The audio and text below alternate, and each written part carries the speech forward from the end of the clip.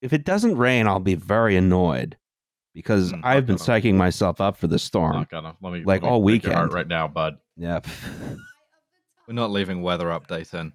Are you sure about that? Come on, weather please. update. We're supposed to be killed, and they've taken that away from us We're too. gonna be strongly disappointed. Even the not. escape of death is not available to you. Yeah. I am being repressed. Yes, that's right. You are. Hello and welcome to Well, There's Your Problem. It's a podcast about engineering disasters with slides. I'm Justin Rosniak. I'm the person who's talking right now. My pronouns are he and him. Okay, go. I am Alice Caldwell-Kelly. I'm the person who's talking now. My pronouns are she and her. Hey, Liam. Hey, Liam. Hi, I'm Liam Anderson. My pronouns are he, him. And we have a guest. I'm a guest. Okay, I am the voice of James Gilboy. He, they. I am an automotive writer at thedrive.com. This is a very professional introduction. Well done, everyone. I was about to say... yeah, let's ruin that. James, why are you here? James, why are you here? Why did you come on a podcast? I'm here to talk about the hole in your screen. Oh, my God. Because we all love some good hole. That's a big hole. Oh, yeah, I went to the club the other day, and I was... my friend Kyle came over and, punched it in the drywall, My boss's name is Kyle. And then your boss Milkshake went in there and thought it's meant for me. Yeah. This is a beautiful hole. Just if anyone wants a really clean drop of me saying that. Why is it supposed to be there? Why? Yes. Explain the hole to me. Well, they blew up a sedan. Well, really dense sedan. Wow, they blew up a sedan made of osmium, and we're going to talk about it. Yeah, we don't talk enough about Chrysler's osmium line of K cars. I think they suggested osmium as a name for the Edsel. Oh my God, a really heavy car, along with Accipiter and all that other stuff. That's right. So yeah, today we're here to talk about fun thing, outstanding, bud. Which is, what if you could use nuclear bombs for things other than murdering people? I mean, obviously, yes. Best Friends Day. Yes. Remember the future. Yeah. Yes. Yeah, exactly. But first, we have to do the goddamn news.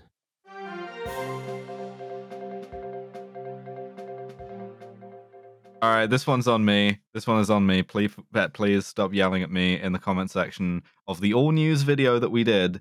I neglected. Yeah, you're a Nazi now. Yeah, I'm a Nazi now, and I'm both sides in the war in Ukraine. We got a 2-star review and a 1-star review today, by the way. In our review summary. That stings. That really stings. Yeah, well, we sound like immature 9-year-old boys, which is not entirely off the mark. I dispute the boys part, but Yeah. No, well, the other one is I would like it better if it weren't political, and it's like, well, then go fucking, as we always say, go fucking watch the History Channel. You can learn about engineering disasters in between ancient aliens and Nazis and shit. What is even on the History Channel anymore? Just blow me. Hitler's secret train.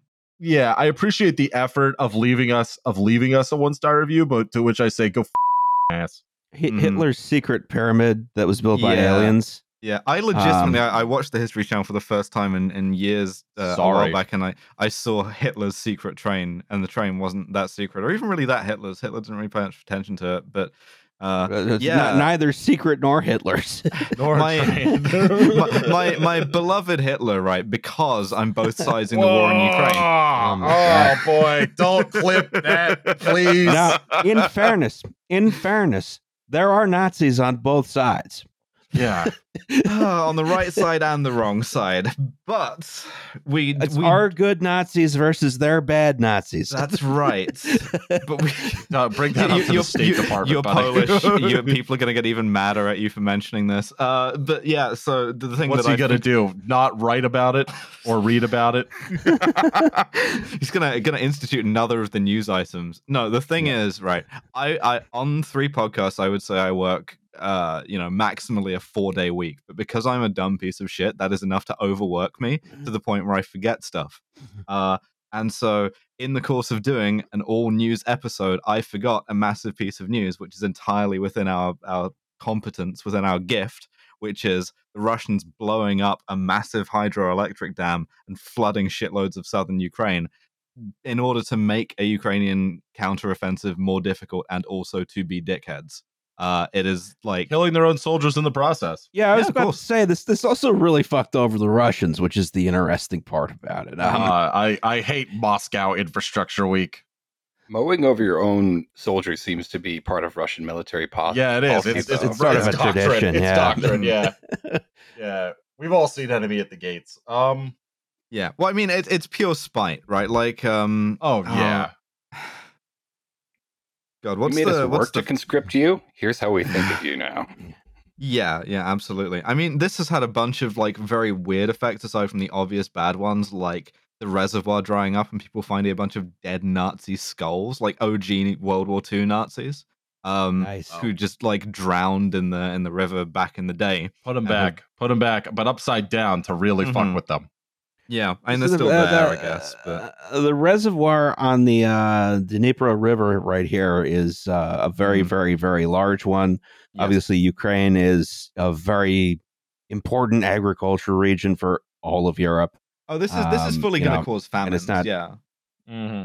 They're not super dependent on irrigation. It's not like let's say the American Southwest where all of the avocados, Cadillac Desert, all of the avocados that keep the millennial generation afloat are entirely grown with water that's been transported 1,100 miles.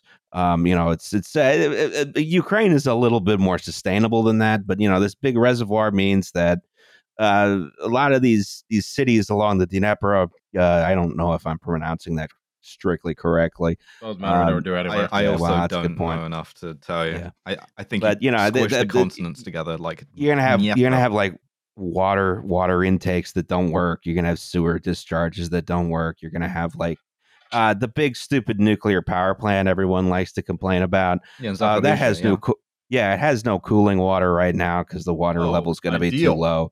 But it's also shut down all of the reactors. Yeah, exactly. So it's like it's not a big deal. You just can't turn it back on right now. Rebuilding this dam is going to be a huge pain in the ass when the conflict is over, and who knows when the conflict will be over. I mean, it's another thing that you've committed the post-war Ukrainian state to doing, along with rebuilding the giant, impractical Soviet cargo aircraft. Where, like, yes, in this case, it's something more practical and more vital to rebuild. But in both cases, you've just handed them a huge bill purely out of spite because now it's symbolic as well as being important practically. The thing about the AN-225 was actually genuinely a good thing to have.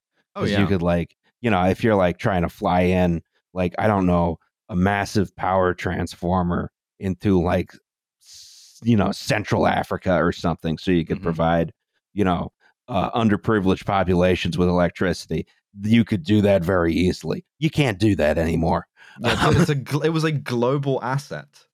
Yes. Yeah. As far as the animating impulse goes, I highly recommend Joseph Brodsky's poem on Ukrainian independence, which is a sort of like piece of Russian hate speech that is also surprisingly conflicted about its own spite, but includes the line about spitting in the Dnieper in hopes that it flows in reverse. But yeah, the thing that struck me about this sabotaging this dam is it seemed like really bad for both sides. I don't think it helped anyone. That's Russian doctrine, baby.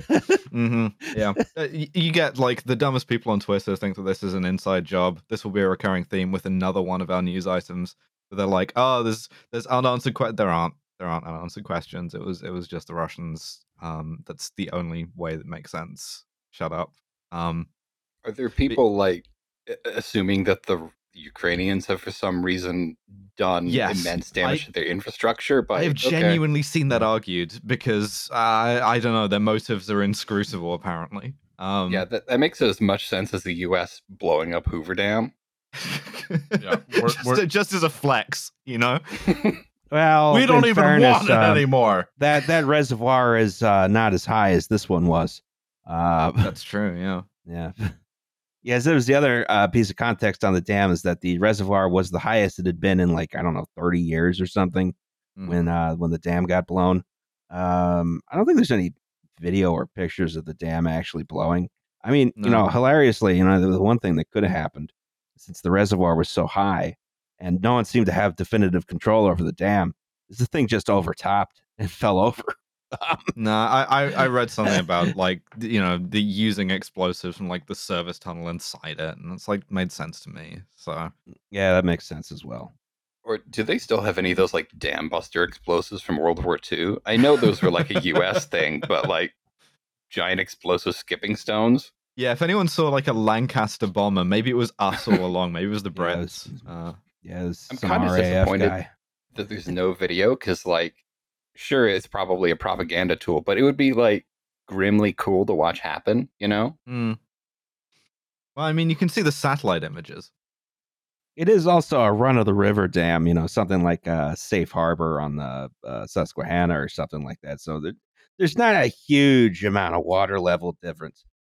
So it wouldn't be that impressive, But on the other hand, a lot of water did move in and kill a lot of Russian and Ukrainians. Yeah, and then I think Russia shelled the like aid workers as well, just as an extra, in case That you were seems confused unnecessary. about the Doing great. motivation going Doing on great. here. It's like, no, it is fuck you and fuck you again. Yeah. War doing great. Everyone's having such a great time. It's amazing. I think it's Have you probably a bad seen- idea to start one. Have you seen the Lockheed Martin stocks? Jeez. Oh my god. I have Yeah, the not, but I Polish can Defense imagine. Ministry has been sort of like stumbling around throwing money at stuff in a drunken stupor, and honestly, yeah, right. Isn't that Yeah. par for the course, though? Yeah, yeah, they've invested a shitload in a bunch of new submarines with screen doors. I met this guy named Boris Yeltsin. We put him in charge of spending money. We found him under a bridge. Yeah, bad news for Ukraine. Somehow also bad news for Russia. Probably good news for the military-industrial complex, but when isn't it? Good news if you own a concrete company. Because if you're a general contractor, They will have to rebuild this thing. So the great tides of world history really going up and down if you're a general contractor. On the upside, you get the contract to do some of the concrete for this dam. On the downside, you're still kind of sore because ISIS has your old truck, Yeah. Well, I would say the tide is mostly going down here. Owing to the dam collapsing. only where it's not supposed to. Yes. We'll do it. In other news, Oh god, I hope I have the right button. The gamer tube. Yeah, gotta talk about the we gamer had to tube. talk about it. yeah, we got to talk about it. We got your Twitter DMs, all right? Yeah, We I was got about them. to say Okay. we were in fact aware of the Titanic submersible that imploded. It imploded, folks. We thought that they could have been saved. It turned out no, it imploded basically instantly. Mhm. And What's this really is funny, the US Navy knew that from sonoboys or sonophones, but because they didn't want to release that because that was a classified capability, they let the search go on fruitlessly for like several days, for like 2 or 3 days. I don't understand why that's classified. That's something we already knew they could do. So Oceanographers can do that too. So we wasted how many millions of dollars just so we could announce our sonobuoy capability or whatever, like 3 days later? Yeah, like dozens of millions. Yeah.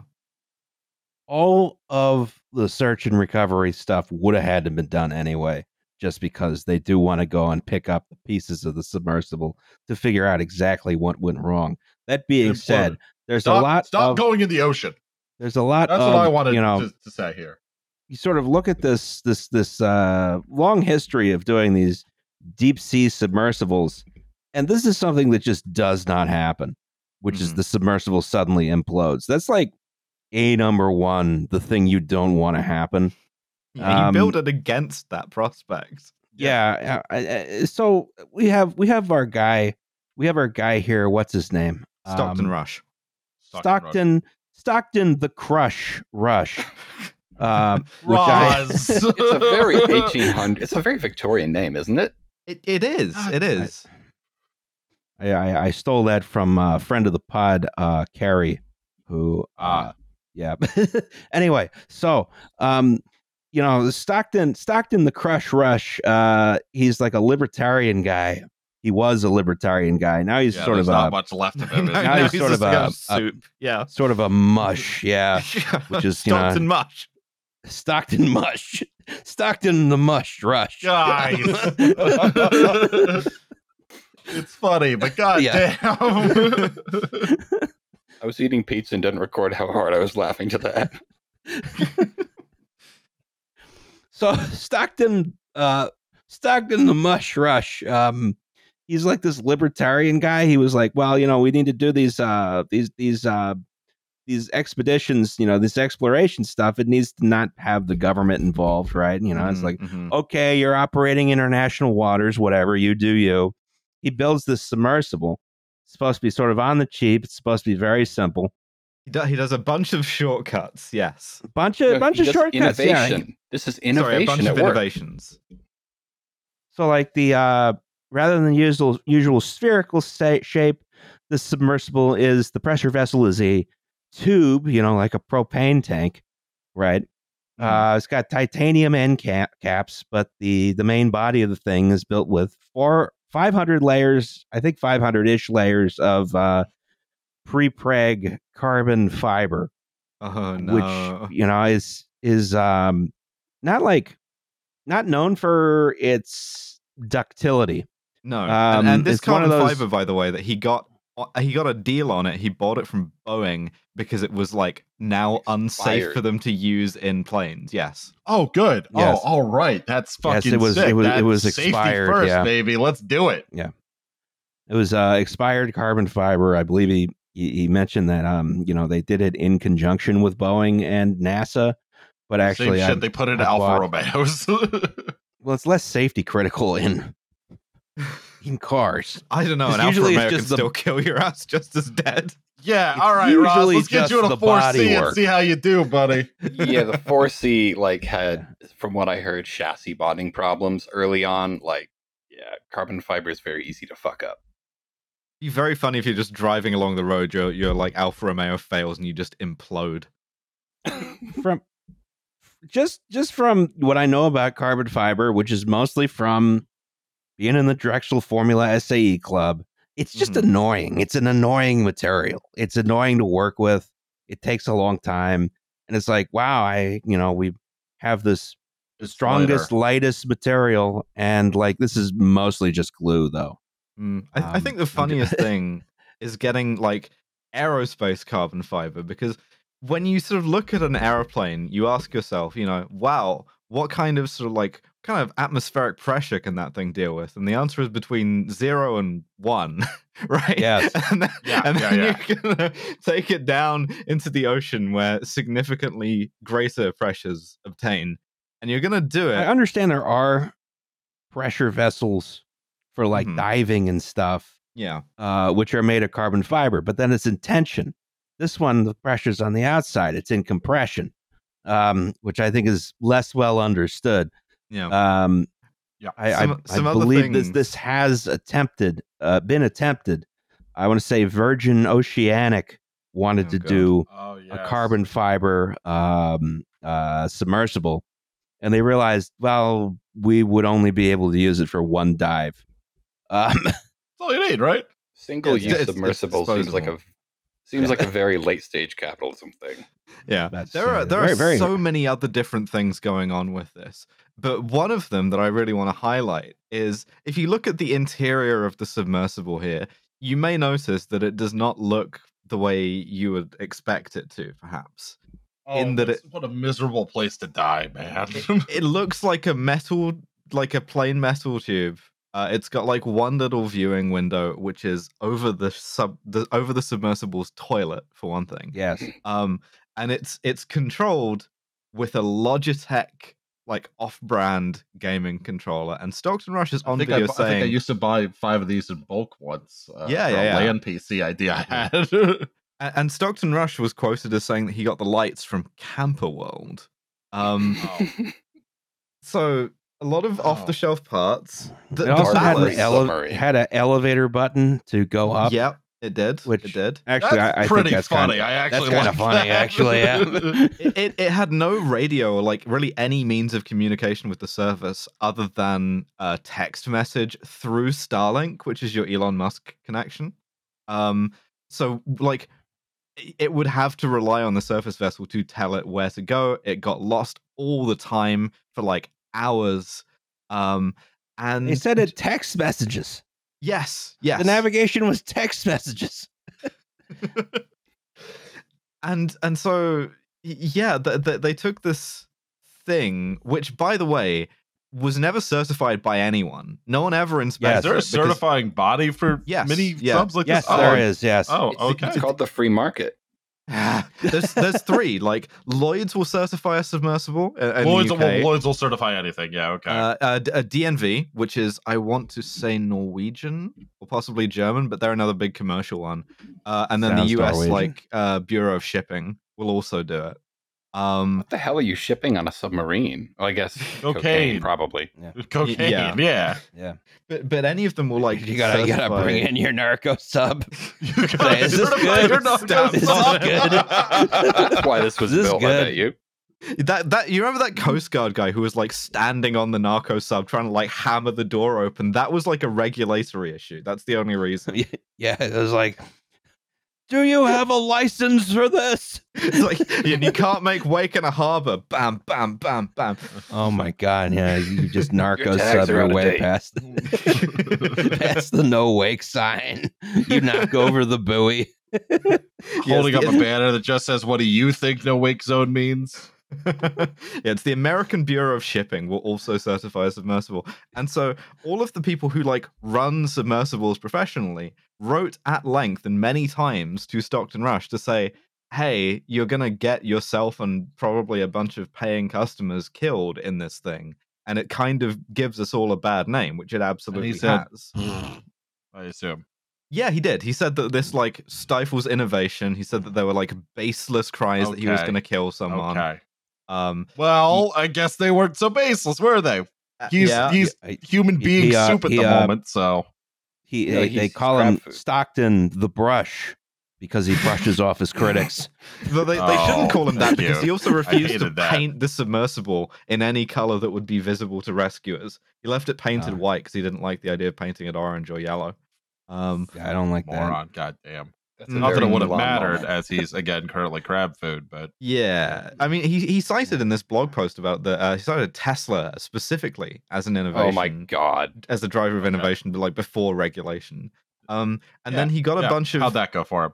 He got a bunch of paying passengers, 2 billionaires, but like and like one of their kids and like a Titanic historian. I do feel bad for, which is a bummer, along with the kid, because it's just like, like that sounds so cool, and it's just like no one. Well, the kid was smart enough not to want to do it. Like he was trying to talk his dad out of it, and his dad was like, "No, you got to get in this fucking submarine." It's to me, Father's Day, bitch. This is a real victory for the anxiety disorder community, because anytime anyone suggests anything to me and I say I don't want to, I'm scared, and they say no, you should do it, it'll be fine, I can just say, you know it'll be fine. Well, you know I gotta go with the instinct, because look at this fucking this poor kid who just got mulched, like because his dad thought, no, it's gonna be fine. So I feel bad for the like passengers, right? This guy, on the other hand, who like effectively murder-suicided them.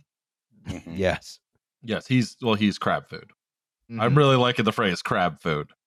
Do they have crabs that deep? Yeah, they got crabs. I don't want to think about. Don't make me think about shit that's down there. No, please don't do it. I watched the James Cameron documentary yesterday about going way down in the deep. Don't go in the hole. They picked up a whole bunch of shrimp. Like they were exotic shrimp that no one had seen ever before. But they picked them up in a trap. And I was like, okay, they're sending these out for scientific examination. how do they taste? They look delicious. This is I don't want to eat the deep sea beasts in general. No, it's they might be creepy good, and weird, and though. I don't like them. There What was if they're one good? take. There was one take that I really sort of disagreed with, which was as we were doing the rounds. I You saw a put lot of them in a people- nice etouffee, it'd probably be delicious. I do like we etouffee. can't You're grant right. Cajuns access to the deep sea. No, I've been making as bad taste jokes about this as anyone because I love that shit and I love when billionaires die, right? But Get in the submersible, Pierre. one of the things that like made me feel like this was a bad take was the take some people had, which is not like billionaires, whatever, but it's bad that to be like exploring the Titanic for touristic purposes or whatever because people died there. I'm like, people die fucking everywhere. That's one of our favorite things to do is die Yes. places. You can't walk around anywhere without somebody having died on it. And Most people do it eventually. yeah, Well, I think it's also like the thing is 13,000 feet down. If you want to, like, you are free to do so. Obviously, this is just kind of arrogant dude thinks he knows better than everyone else and kills a bunch of people in the process. I also think that, like, with a program like this, you're getting somebody who's going to probably cut corners with, say, respecting the wreck. Like, if he had any means, he'd probably be souvenir hunting or he'd be crashing into it and I had damaging that it thought further. too, that like, fuck this guy specifically for doing it.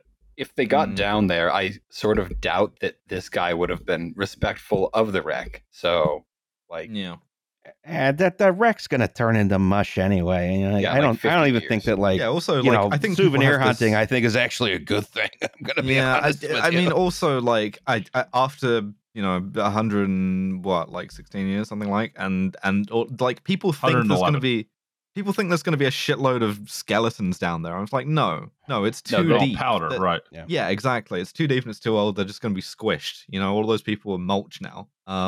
Yeah, I don't get the fascination with the Titanic in general because like there was a lot of ocean liners. Some of them are even still floating.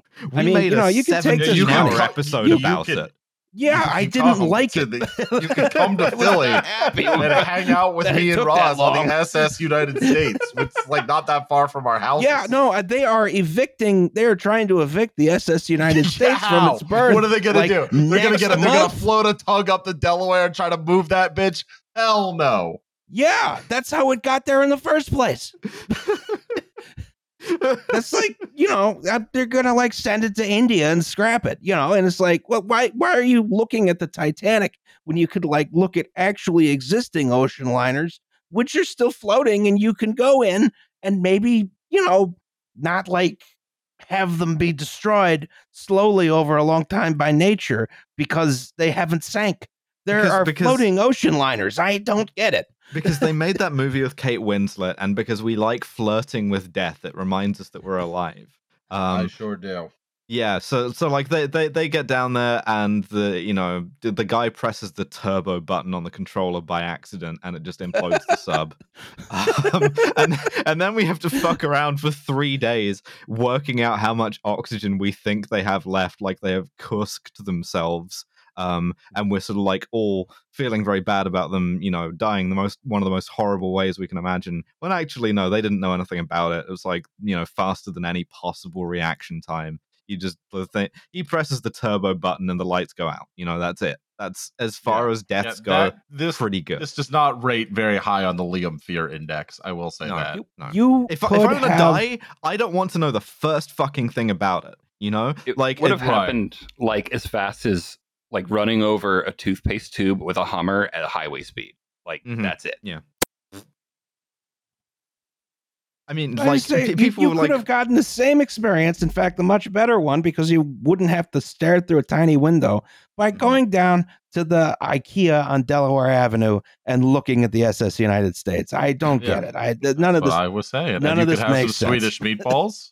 You could have some Swedish meatballs. You could buy a blahage.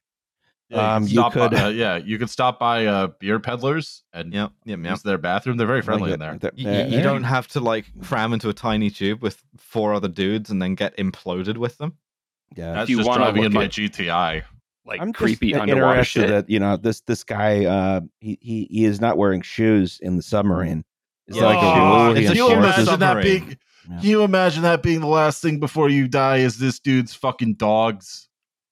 What if Hey, man, you can you get take into off the your shoes before you submarine? get you in? spent It's like, yeah, two hundred exactly. and fifty How do you think thousand we paid dollars for this submarine, sir? You spent $250,000 to get in the submarine, Mhm. and you didn't realize your sock had a hole in it, and you didn't Oh, realize you goddamn. would have to take your shoes off, and now you're embarrassed. Oh god damn. The other thing that's really funny about this is that he was running this at a loss. He wasn't making money on this. What? How? How? Passion He was charging project. $250,000 a person. He was very bad at running a business. The way that he framed it was like, yeah, we charge $250,000 per person, in one trip we spend $1 million on fuel. And it's like, Bro, what? for fuck's sake, dude. So What was yeah, that? I guess the fuel is for the boat, but I was like, what is the fuel Yeah. for? it's yeah. I mean, rich people are different, man. They want to die so bad.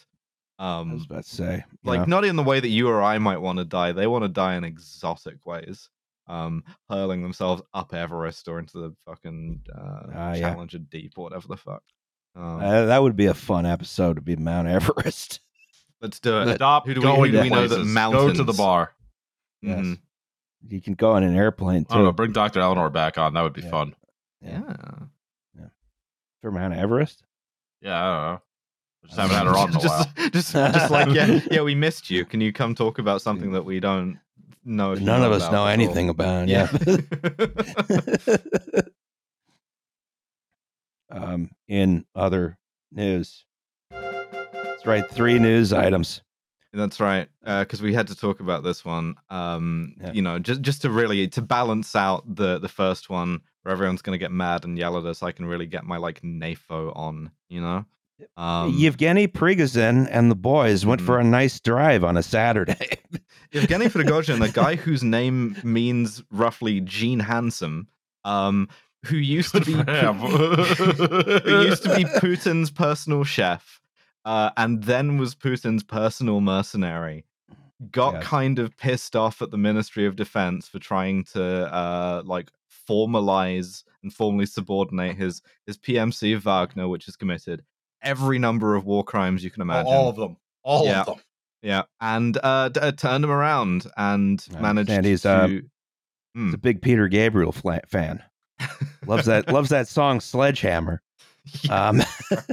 Yeah, he turned his like war criminals around, and he captured Rostov-on-Don, which is like a fairly major city in southern Russia, including the headquarters of the Southern Military District, where he like occupied the military headquarters and had a very tense meeting with a couple of generals. And was driving on Moscow, and panic ensued. They were shutting down central Moscow. They were blocking the streets. They were digging up the highway with excavators, which is going to take some fixing as well. And then, as we were really getting into the swing of it on Twitter, inexplicably, instead of invading Moscow, what happened was he got a phone call from Alexander Lukashenko, the president of Belarus, and they had what has been described by Lukashenko's press secretary as a masculine and hard conversation, which I don't know. They're very Do you erotic. want potato? Do you want potato in exchange for life? So yeah, I have tractor. You can ride tractor with Steven Seagal.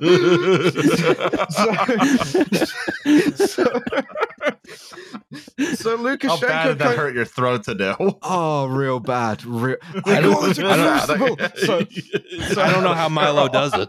Yeah, really. Doing Luca, it takes something out of you. But yeah, he called Prigozhin up and was like, why don't you get exiled to Belarus instead? It's sort of heavily implied, and then Putin doesn't have you killed, which for now seems to have worked, which is a totally unexpected outcome. And so I kind of assume that Prigozhin is going to get killed at some point later, But for now, Putin's authority is, I think, fatally compromised. And within a matter of months or years, you will find that a lot of people are deciding that it's a good idea to have private armies. And eventually someone's going to think it's a good idea to make Mr. President retire to his country villa and, continue his service to the people from there. I really think they did not exhaust all their options before, to delay this convoy, because they went up the Russian M4 highway, which is a toll road. And all you have to do is really, they're all in these Tatra 8x8 military transports and all this shit. They got it's a heavy vehicle. Really, really jack up the tolls on heavy vehicles. Open all the way stations. They're going to be stuck there for weeks. Pull over. We got everybody's grandpas to was bad though. Drive their Lada Samaras in front of the column at like 5 kilometers an hour.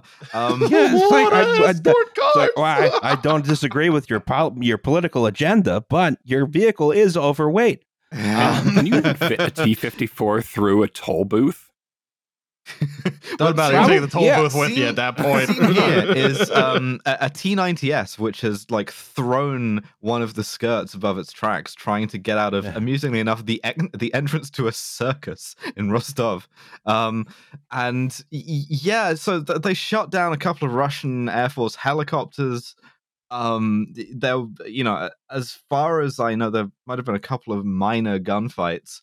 But then you didn't see really like urban combat in the streets of Moscow, which it could have plausibly come to. And had it come to that, like Prigozhin and Wagner would still have been fucked, right? Like they still would have lost, but it would have been like incredibly embarrassing, like even more than it has been now. So Putin has like managed to save face weirdly through Lukashenko. That must be embarrassing. Yeah. I mean, as like a loyalty test, all of the like local governors were sort of like stuck with Putin. Ramzan Kadyrov stuck with Putin.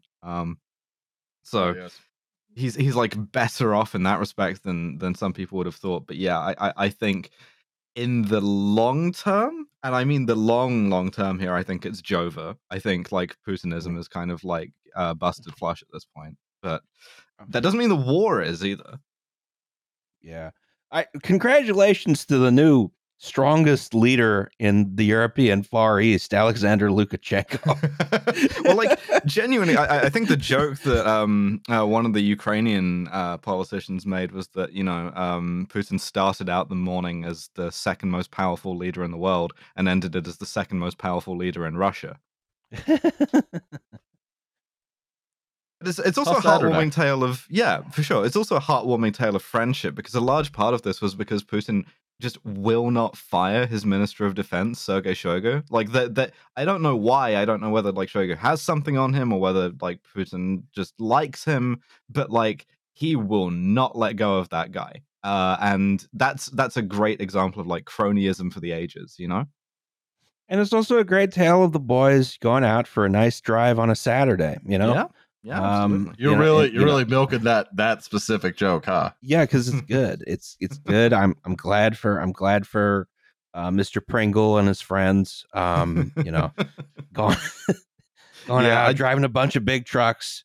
And then coming back home. There is another dumb take on this, which is that this is the CIA bribing Prigozhin to do this, which is fucking stupid. Some people link it with the like accounting error news item from like a couple of months ago. That's also stupid. So I mean, it's bad. A less stable Russia is as bad but less predictable in a lot of ways. And it's a grim portent of things to come. But in the meantime, at least we know that there will be lots of posts about it, and that's the most important thing. Posts are important. Mm-hmm. In other news, we're have 4 newses. I was like, gee, we're at least how come you have 4 newses? At least we're ostensibly a leftist podcast. I figure we should talk about the Wabtec strike, at least briefly. So Wabtec is the tattered remnants of GE Transportation, which was the company that built locomotives for a long time. General Electric, their division, they sold it off to this company called Wabtec, which is sort of the private equity tattered remnants of Westinghouse Air Brake Corporation. all this stuff has gone through so many owners Been now. around since the Civil exactly. War. Yeah, they make the Civil War era braking systems. Yeah, It'd be very funny to describe a corporation as a Civil War form of like business governance. Yeah, so they've sort of since Wabtec took over from GE Transportation. This is in Erie, Pennsylvania, where they make the locomotives there. The unions at the plant have they've lost a lot of their rights that they had under the previous owners because Wabtec is a young go-getter corporation, despite the fact that they're over 170 years old. But they're much more anti-union. The current strike right now is by the United Electrical Radio and Machine Workers of America. The strike is not over pay, to my knowledge, but mostly over grievances. In that, if you file a grievance as a worker, as a union worker, the company simply does not address it, and you're not allowed to strike over those grievances not being addressed. Cool. So you just can't have a functional union at all. Awesome. Yes, I mean essentially they're like, okay, well you don't have any rights, but you also are not allowed to strike over the fact you don't have any rights. Well, they struck anyway. Yeah, Wabtec threatened to lay off about 275 workers at the plant, replace them with contractors recently if they did not accept the contract. They did not accept the contract. Everyone's on strike. The plant is not moving. And this has been covered in, sort of leftist press recently, I think somewhat extensively. I do think there is some extent here where the broader context is missed, which is that the locomotive industry is in real bad shape right now. There's been essentially no new locomotive orders in 5 years. One of the things the workers want is they're like, we want to, in this new contract, we want to build green locomotives. And this is another sort of thing where it's like that would be good, and then they should be doing that. But also the way our policy structure is set up is that you the only green locomotives you can build are the ones that don't work. Battery, hydrogen, so on and so forth, as opposed to overhead wire, which is something that has been built at this plant in the past. Is overhead wire electric locomotives. But the sort of it's important because the workers need to win, but I also think it's important to look at the context of the whole railroad industry is still going to shit in incredibly stupid ways. Between Wabtec and Progress Rail, which is the private equity shitty tattered remnants of electromotive division. Yeah. Nothing is getting built. Sure. Progress Rail has done a lot more progress in union busting than Wabtec has.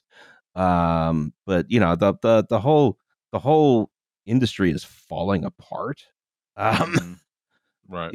And this, I don't know, it's a depressing situation. I don't know how to resolve absolutely. it. I mean, I hope the workers win, but the other thing is, I hope that there's still a locomotive industry at some point. Yeah, it just sounds like you need like root and branch reform of the entire way that American railroads work. You kind of need to just nationalize everything. There's another thing. Had there not been so much news, I would have talked about the Canadian Air Resources Board. The railroad regulations, which are like, well, you need to invest in this fake technology that doesn't work by 2030. Oh, cool. We love greenwashing, don't we? Yeah, exactly. Yeah. Right. And the industry is like, we can't do that because it's fake technology that doesn't work. But we also don't want to use the real technology that does work, which no one ever considered in the first place. I don't know. This has been eating at me for a bit. Sort of like the plug-in hybrids to the electric car, if you like. Yeah, no one's looking at the whole elephant of the situation. We're all blind men looking at feeling different parts of the elephant. It's just like I know enough about the elephant that I'm frustrated at how it's been covered. Yeah, they're all on like the elephant like ass or whatever. Yes. But yeah, I don't know. I mean, there's a solution to every single problem in the world, and that's overhead rail electrification. Mhm. Yeah, electrification, nationalization, Soviet Yes. power. Soviet power and the electrification of the entire country. Yes. Yeah. Yeah. At this point, it's not going to get much worse. So I figured, Yeah. fuck it, throw in the Soviet power. Why not, man? Oh, ye of little faith. Yeah, exactly. Oh yeah, no, I know. It's I keep telling everybody it's going to get worse before it gets better. Don't worry. Hey, Lenin, get walking around the world. I just wanted to mention that. Anyway, so let's actually do an episode now that we're 45 minutes in. I just told Corinne we're not going to be done till 10. I mean, look, we knew the submarine was going to take for fucking ever. So Yeah. Right. Okay, so I did a couple slides and did the vaguest of notes possible. Attaboy. Yeah, this exactly. looks like a sort of a spicy piece of metal here. Yeah, I was about to say. It's like Tacky's Blue Hot. Yes. I like the empty Coke bottle and the like sort of brush and the ashtray and Sure shit enough, right yeah. next to it. This was like sterile lab conditions in in the 40s. It's fine. I don't want to drink that Coke. I really don't. No, I don't. It's Nuka-Cola now. They made Nuka-Cola real. Yeah. So, all right, I guess we first must ask ourselves, what is nuclear? Okay, so stuff is made out of Spicy little miniature rocks. stuff called atoms, because that's the Greek Right. for the smallest thing. And those Yes. atoms, they have a nucleus. And if you split that nucleus, then the bunch of energy gets released and goes in different directions, unpredictably, which actually quite predictably, which smacks off into a bunch of other nuclei, and there's a nuclear fission. And in so doing, it releases a lot of energy in the form of, amongst other things, ionizing radiation, which is very bad for you, as the dude doing this cool party trick found out when he did the cool party trick wrong. Well, this is Lewis Slotin. This is a recreation of the party trick, but yes. Were they using the actual core for the recreation? Oh, that's really tempting fate, right? I don't think so. Because you could probably recreate It it won't with happen to stainless me. steel. Yeah. I'm just built different. Yeah, I'm just built different. Yeah. But yeah, we have a picture here of the infamous Demon Core, where while they were doing experiments on how to build an atomic bomb at Los Alamos or Oak Ridge, I forget which, a guy was prying open two halves of otherwise critical uranium. It was plutonium. Core. It was plutonium. This is a It's plutonium core. yes. And yeah, it's meant to be kept apart with like wooden blocks. And his fun party trick was to like knock the wooden blocks out with a screwdriver, and then just sort of like go like ooh, ooh, and like tease the criticality with a screwdriver, which I guess gets a big laugh out of a room full of nuclear physicists. Yes. He was edging the core. Yeah, he was so tuning much the core. cowboy shit. Don't say, come on. I'm so tired of talking about. Stop it. And like previously, a guy had like fucked up alone experimenting with this core and given himself a fatal dose of radiation. I'll do it. Yeah, and then this different guy, Lewis Slotin, was like fucking around with it, and also gave himself the different, like a different kind of radiation, well, the same kind. No, he gave himself the same kind of radiation poisoning in a different way. Also, I should say the guy was also like probably wearing cowboy boots at the time he did this, because God bless him. I'm just there was a lot of cowboy shit going on in the Manhattan Project. I will say. Yes, yeah, and he slipped, like he slipped, and he got. If you remember the Therac 25 episode, was it Therac 23? I never remember, but we talked about like measurements of radiation exposure. He got like 1.14 grays or 114 rads of gamma radiation in like a second. Yeah. Well, happens to the best of us. Yeah. So that's what Who is amongst nuclear. us? Yeah. And they blew up that core in a nuclear bomb test later on. They did. We got to talk about what is the nuclear bomb. It's The like answer is a really fucked up bowling accident where you're bowling with explosives and the pins are also explosives and the entire bowling hall is also explosive. Mm-hmm. Right? All right. All Yes. right. All right. Yes. Yeah, I mean, basically, you take one of these highly radioactive cores, and they go critical, which means they release a lot of radiation. But that's not enough. You need more than that, right? Mm-hmm. You got to make them go supercritical. So you put it in the middle of a bunch of conventional explosives, Mm-hmm. right? Or maybe you put it at the end of a bunch of explosives. You detonate all those explosives, and then that compresses the core till it's so dense and it's under so much pressure, it becomes supercritical, and there's all kinds of these nuclear reactions what that go on, and then it explodes much bigger.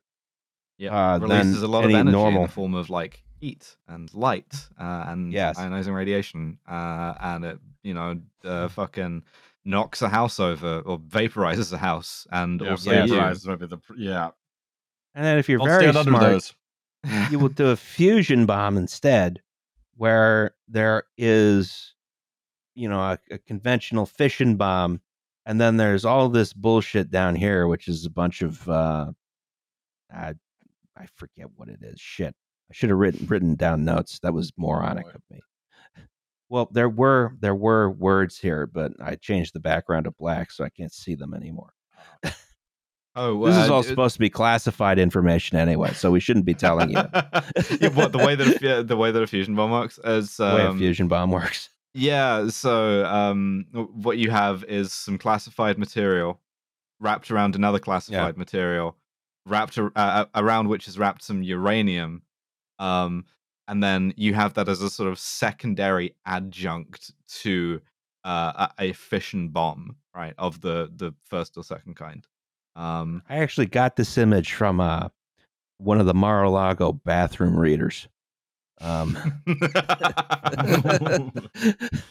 Yeah, and there's a bunch of stuff in these that we don't know about. I like talking about fog bank, which is a material. In the words of a former general manager of Oak Ridge National Laboratory, the material is classified, its composition is classified, its use in the weapon is classified, and the process of manufacturing it is classified. It was so actually some of my coworkers did a bunch of reporting on this. It was so heavily classified that they actually lost the institutional knowledge how to make it. Yes. And I think they had to reverse engineer it. Yeah, they had to do it from first principles. So yeah, we've gone from a period of from the first atomic bombs, where part of the sort of the horror and the Oppenheimeriness of it all was the knowledge that pretty much any sufficiently determined industrialized country could make one whenever they felt like haven't people done this at Stanford? Just we built basically a tiny, it's remarkably easy to build. Right. The problem is getting the material, right? Yes. That's what I know. Yeah, the only guy who knew how to make the fog bank material turned out to be Carl. He worked at Carl. It was like a combination like Sunoco and the chicken shop somewhere in just 13 miles outside of Oak Ridge. Oh yeah, like the mud they use for Major League Baseball is from that one specific location on the Delaware that they won't tell us where it is. That's in South Jersey. Yeah, that's good old Carl, man. He only charged us $13 a barrel for fog bank. Exactly. God knows where he gets it. We don't ask questions about Carl. He comes, he smokes his unfiltered Winstons, and he leaves. Yes. So this is the way in which Carl could end all human life, right? Well, no, he doesn't have the rest of the material. No, he just has fog bank. He has fog bank. He comes out and gets the barrels from behind the chicken coop. This is the way in which the U.S. Navy, U.S. Air Force, Russian strategic rocket forces, Chinese strategic rocket forces, Israeli military, Royal Navy, French Navy, Pakistani army, Indian army, and possibly, if they feel like it, the Korean People's Army. I'm sure I'm missing one, but I think off the top of my head that's it. South Africa. And at No, one South point, Africa abandoned their nuclear. yeah. Oh, At okay. one point, the South African Defense Forces could end all human life in an afternoon. Well, in like 20 minutes. Also, Pepsi. Yeah, Pepsi for a minute. Pepsi for a hot was minute. nuclear Yeah. power. Yeah. And so much of politics since 1945 has been about how we don't do that. And it's playing nuclear hot potato. Yeah. And so far, against all odds, we have managed it. Yeah, at time so of far we've recording. only used it in anger twice at Japan. This is the main use of nuclear weapons, is to murder a bunch of people. Yeah. Here we see the city of Hiroshima, which has been deacidified. There's no city left. This is the primary use of nuclear bombs, is to kill a whole bunch of people. But it's also useful to have a really big explosive for other reasons. Huh. Can you Which is name some of them over the course of perhaps another hour or so? I can't. But Another our guest hour, she says, can. believing her own shit. So these are just a few pictures of just kind of interesting I guess, early Cold War nuclear experiments, because, the technology was so new that we just were screwing around with it to see what we could do. On the left, you have, I believe, a rod of plutonium. Oh, one of those drop and run ones. I don't know exactly That's what it Cobalt is. 60. Wait, is it cobalt? Did I just misread the caption? Okay. No. I mean, the drop and run rod is Cobalt 6. Yeah. Okay. Well, this one one is also want to drop and run off. Yeah, Ross, it's not like you're gonna be you're gonna take it down to the bar and be like, "Hey guys, look what I found. I don't know where the lead-lined briefcase that it lives in is." I would instantly do that. Yeah, tasty. I would bring it. Yeah, delicious. So turning a fucking one of these rods into like a salt shaker. Oh. Novelty drink straw. I hollowed it out with a drill. I would do that. That sounds fun. A neat party trick when my drink starts bubbling for no apparent reason. God no. Yeah, so that's bubbling because I believe that plutonium rod is reacting with itself so much that it's actually boiling the water in the beaker there. In the middle, you have like a portable X-ray that they came up with. I'm guessing they don't still use this for safety reasons. No, probably not. I really like, just to focus back in on the first one for a minute, that what you've done is sort of nuclear power with like none of the bullshit like bureaucratics steps in between the nuclear and the right. power. Yeah. You just huck it into the water like a used car battery, right? Yeah, and you just throw the spicy rock in the water. It's so long as you don't need to use the water for anything, you're imparting a lot of energy into that water. It's heavy water now. It's useful. Yes. So there on the right, I just threw it in because I know there are some Pennsylvanians on the show, and that was an early reactor in Pennsylvania. Next slide. It says Oak Ridge, Tennessee, right there, bud. So one of the big focuses for how to use nuclear energy was in July 1957, the University of California Radiation Laboratory at Livermore, there might be a shorter name for it, established something that they called Project Plowshare. So the name is a biblical reference. It's, quote, beat their swords into plowshares, unquote, whatever that stuff. Next slide. All right, yeah. They wanted to find non-genocidal uses for nuclear weapons, peacetime stuff, infrastructural. I'm sure there were other ideas talked about in meetings. So they figured that we're going to build this stuff anyway. We may as well use it. Right. Listen, highway widening projects don't just happen, Roz. That's a good point. That's a good point. You could wipe out a couple black neighborhoods real quick. Exactly. Who says, it's not genocide when we're doing it to our own people, dude. Right? That's how it works? Yeah. Oh, my God. Segregation by design is going to have a field day with this one. Yes. I see the mention of like underground testing as well, which we started doing pretty quickly. I say we, the Americans, started doing pretty quickly. and then I guess realized that that's a good way to move. I say move to disintegrate large amounts of Earth very quickly. Yeah, we'll get to that. Okay. I mean, basically, they thought it was going to be maybe more economical. And the uses for it, as you mentioned, underground stuff, they were talking about blasting out caverns for storing natural gas or just accessing resources like natural gas, making reservoirs, dams, like you could blow up the side of a mountain and then the rubble would just cascade into the river and you got a dam. Or you could even chain a bunch of them together for bigger projects. And also, just because this is a left wing podcast, I'll also bring up the fact that the Soviets had a similar program conceived in 1949, but they didn't really get theirs rolling until I think about 1965. It was called Nuclear Explosions for the National Economy. That's a hell. That's a great punk name. album name. Yeah, I've seen those guys perform with Crass. Actually, I think. I mean, ironically, you could say that about the U.S. program too, seeing as our national economy is underpinned by arms dealing. Next slide. So the best known of these proposals, and one of the very earliest, came in 1958. This is Project Chariot you're looking at. It was a proposal to use 5 hydrogen bombs to excavate a harbor in Alaska. So, according to a Princeton University report I found on this, the DOE, Department of Energy, like really, really, really wanted this to happen.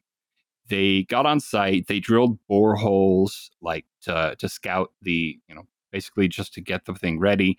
They apparently even transported at least one warhead there, and also soil contaminated that was from the Nevada test site. So even though this is Alaska, there were people who were unhappy. The locals, the Inupiat. Surprise, the U.S. government doesn't give a shit about the indigenous people. They didn't want the U.S. government to nuke where they lived, which is understandable, I think. There was a rumor circulating among the local populace that the U.S. government had already buried a warhead there.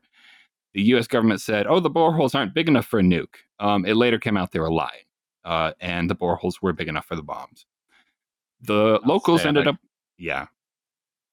The locals ended up winning out, but they still had to do environmental remediation because the boreholes were contaminated with a crap ton of diesel. Apparently, I have no idea why that was in there. Oh, because you can just like dump diesel fuel anywhere you want until about like 2000, I guess. I was about to say, yeah, my understanding here is also that there was no economic reason for this harbor. It just didn't make sense to do it except as a demonstrator project, but the harbor would not have been useful. Get a big pair of binoculars and you can look at Russia.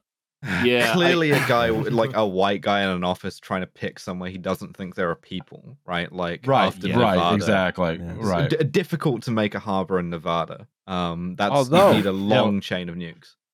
Although I believe because I don't have a personal huge knowledge of Alaskan railways, but I do have access to it.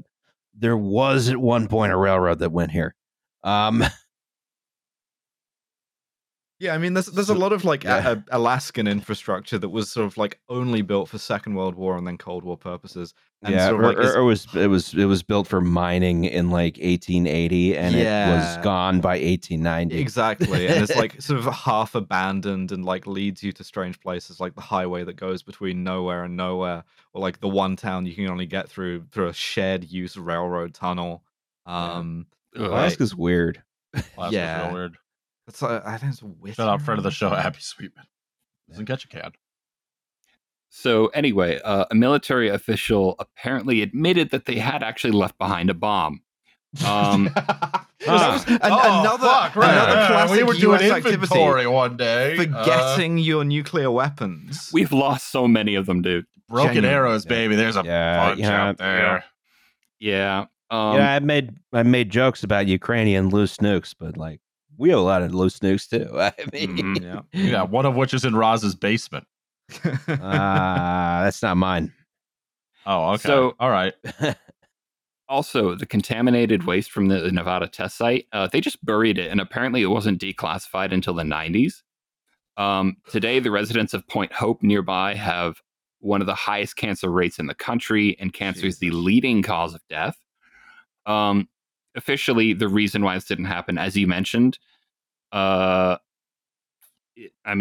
is basically they didn't have a use for it, and they realized it, and they're like, "Wait, why are we doing this funding?" Right. But officially, it was because of pushback from the locals, which clearly we know they didn't really give a fuck about. Mm-hmm. There was a lot of callousness that was kind of, I'm not going to say pervasive, but there was callousness in the Plowshare program. And this was not the last occasion on which that would cause a problem. Next slide. So, that's God, I don't care for this at all. This is not good. Not good. Wiki not good. feet, Bob. So I just wanted to picture conventional explosives because we have to talk about the role that conventional explosive testing played in Plowshare. And this was, I Googled Bob-omb, and this came up, and I thought this would be like a good shock. Because you enjoy sort of like brain poisoning your friends. Yes, I love exposing people to Nintendo fetish porn. He do be having some juicy toes, though. Please. No. You wanted to talk about deep sea fucking like life forms after I didn't want to talk about it. Now we're gonna talk about Nintendo foot fetish porn. This is what you want, advertisers. This is what you want. You want this. We are never doing an exclusive deal with Spotify, are we? No. We're never getting that Joe Rogan money. And you know why? It's because of your goddamn Nintendo feet pornography. Which I think is kind of hot, their business model doesn't work. Single-handedly stopping us from selling out, keeping us honest by the force of your own perversion. I'm kind of pointy. I'm not gonna lie to you. You guess you've got a short fuse. Anyway, so Chariot was like the best known proposal from this program, but it was far from the most extreme and even further from the one that progressed the furthest. That's because they actually did do a bunch of tests. First, like I mentioned, with conventional explosives. From my study of one of the projects, I went full special interest on one of them at one point, which we'll get to later. They used conventional tests as kind of a proof of concept for the bigger, more expensive, and more consequential nuclear tests. They were basically designed to escalate in scale as they learned more about how excavation worked. They started out by basically figuring out how different surfaces, there's a word for ground, like forms of earth, reacted. Terrains, I suppose? Yeah, that's the one, I think, terrain. Just different terrains to figure out how they'd react. Like, how big of a hole does this make? How does the material scatter? And so they could model the scattering of fallout. It's all just kind of like to make sure they know how the nukes are going to play out when they use them. They're kind of boring. So let's just talk about the nukes. Next slide. Oh, thank God. So December 10th, 1961, Project Gnome was detonated. That's GNOME. Project Dwarf Fortress. Yes. Project Boat Murdered. Project Eurist. I prefer Kitty, if we're all being honest, but I'm big enough to make an album. Girl. Okay, so do not ask about the Rimworld guys' politics. They are not good.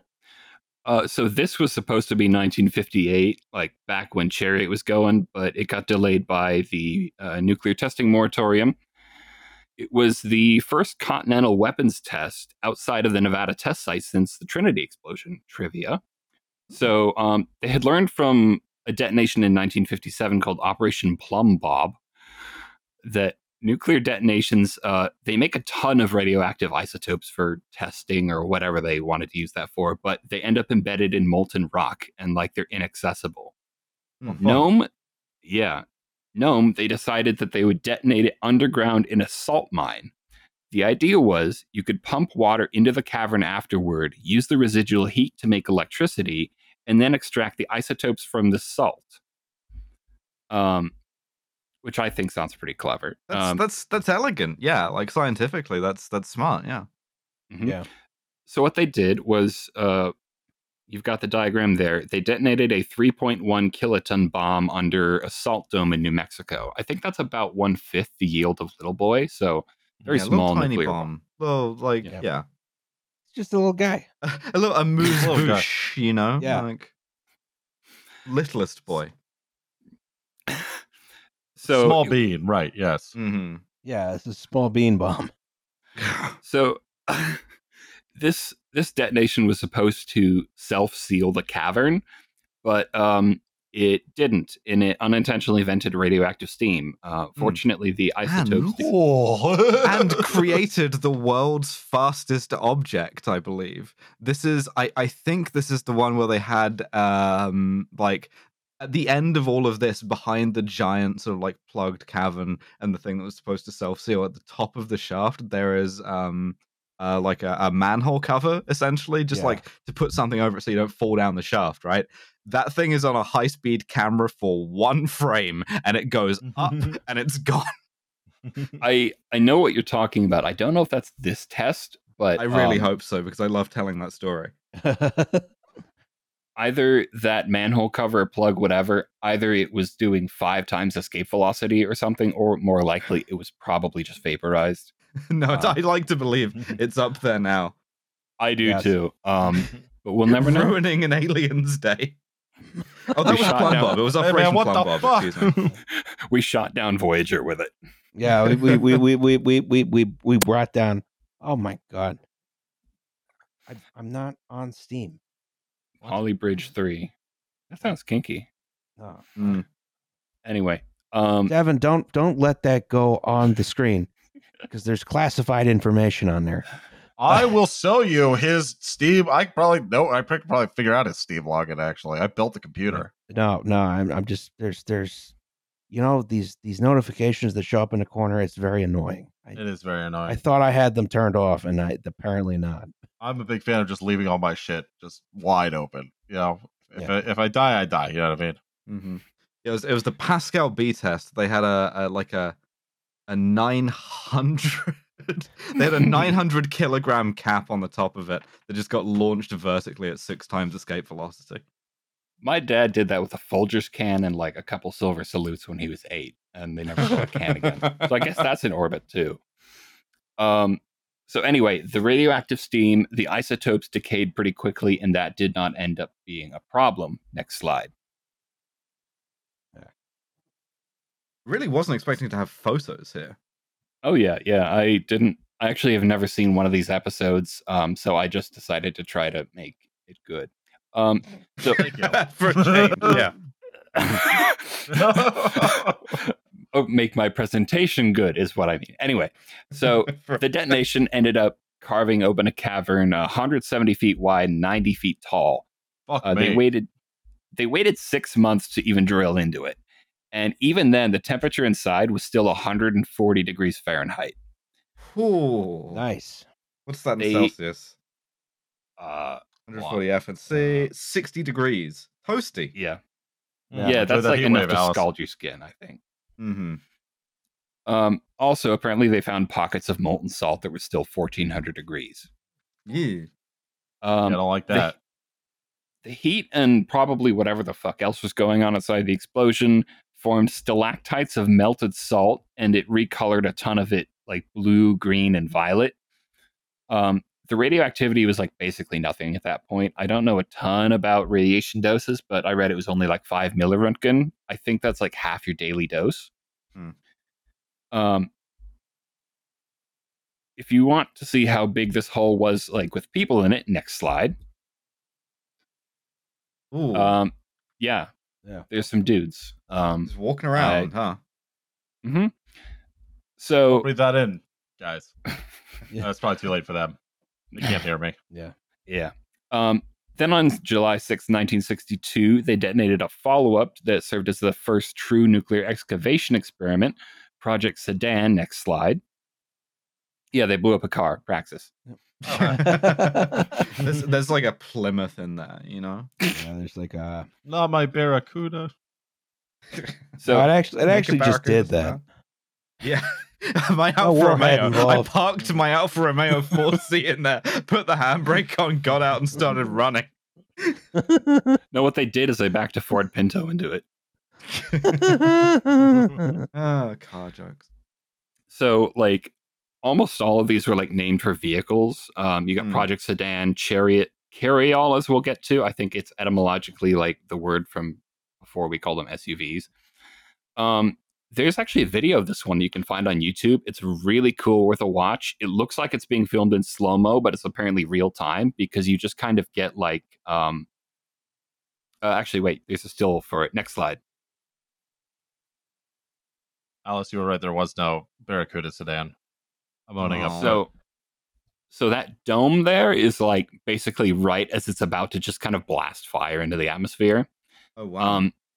This was a 104 kiloton bomb, or about 5 times the yield of Fat Man, at the bottom of a 636-foot shaft at the Nevada test site. Yeah, that dome of Earth you see there is about 300 feet tall. The blast displaced 11 million tons of Earth and registered a 4.75 on the Richter scale. The dust that it kicked up, according to a diagram, next slide, carried as far as the East Coast. This is supposed to have affected more U.S. citizens with fallout than any other single nuclear test conducted here. I think it accounted for 7% of the fallout that the U.S. government dropped on its citizens. Next slide. Apparently, by the way, this explosion is roughly analogous to a Minuteman I ICBM, which, the US had, thousands of those? Mm-hmm. Yeah. He'd do an air burst then, though. It would be, less. It'd be much worse. Unless you're trying to do like a sort of nuclear famed bunker nuclear buster weapons thing. apologist Justin Rosniak. Well, because you have that one in your basement. Right. Yep, that's not mine. Doesn't belong to me. I'm just holding it for somebody. Now that makes me wonder what the yield of the explosive they dropped in the bunker in Top Gun Maverick was. Apropos of nothing. Did they nuke Iran canonically in Top Gun? Sure. I mean, the fun thing now is that thanks to science advancing, is you got MIRVs now. So like new Minutemen, I say new, like Minutemen 3 or whatever, have like multiple warheads on each missile. Same with the Polaris ones. So you just get like a bunch of different like distributed effects. You get some really cool photos out of it. Some of the test photos, it looks like fucking like 8 laser beams coming down at once. It's wild. So we're looking at the crater left by the Sedan detonation. Oh, that's a big hole. Okay. Yes, it that's is. That's America's gaping pussy. Oh, yes, the Marissy. The nucleosi. The nucleosi, yeah. Appears to be more of an asshole than a pussy to me. Excuse me. Going crazy for that nuke ass. I'm not sure why I like went straight to pussy when I looked at it. I don't know what's wrong with me, but strange and unusual woman, but that's okay. That's true. It's very true. That's America's hole. It's America's asshole. Yes. It's America's boy pussy. Stop that. Yes. Well, it's a gaper because that's about a quarter mile wide there and 330 feet deep. Daddy. Man, America's a slut. If you've been to Meteor Crater in Arizona, I don't know if anybody has. It's like a tourist trap on Route 66. It's cool as fuck, actually. They've got like a looping AM radio ad for it that's just fucking great. Anyway, what you're looking at is only about a third as wide and half as deep. So this is big, but you could see better. That meteor impact was estimated to be equivalent to 10 megatons, just for reference. The radiation levels at the lip of the crater 1 hour after detonation were 500 Röntgen. But it eventually dispersed, and after 7 months, you could walk on the crater floor unprotected. I mean, this is always sort of interesting to me, is how like long-lived like radiation levels to just be walking around kind of aren't in some ways. Like Hiroshima and Nagasaki being rebuilt, having been attacked. They still exist. Sort of modern, what would now be considered like low-yield nuclear weapons and stuff. It's I don't know. This is like one of the things about nuclear weapons, that the popular imagination captured sort of like a lot of the horror, but attributed it to the wrong thing. You know? Yeah, you're not going to wind up in a sort of on the beach type situation. That's actually the nuclear weapons are continuing my theme of being a nuclear weapons apologist. Not that bad. No, what happens? What happens if there's like a full-blown nuclear exchange and your country somehow sits it out? Isn't you wait for the radiation to kill you? It's you wait to starve to death. Yes, that's the big issue. Yeah. So a bunch of the subsequent detonations under Plowshare are not as well documented. Most of them are just kind of like to produce heavy elements for experimentation, to try to develop a cleaner bomb, less fallout, I guess, more complete detonation, whatever you want to call that. A lot of tests to see how they would affect different types of terrain, fallout dispersal. Again, just kind of upscaling the conventional weapon tests. What I want to do now is sidetrack a little bit into one of the more extreme proposals, which was my special interest. Next slide.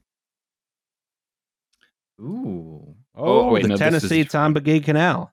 Oh, not that one, but so yeah, they proposed digging canals with this. One of the most extreme proposals was digging another Panama Canal.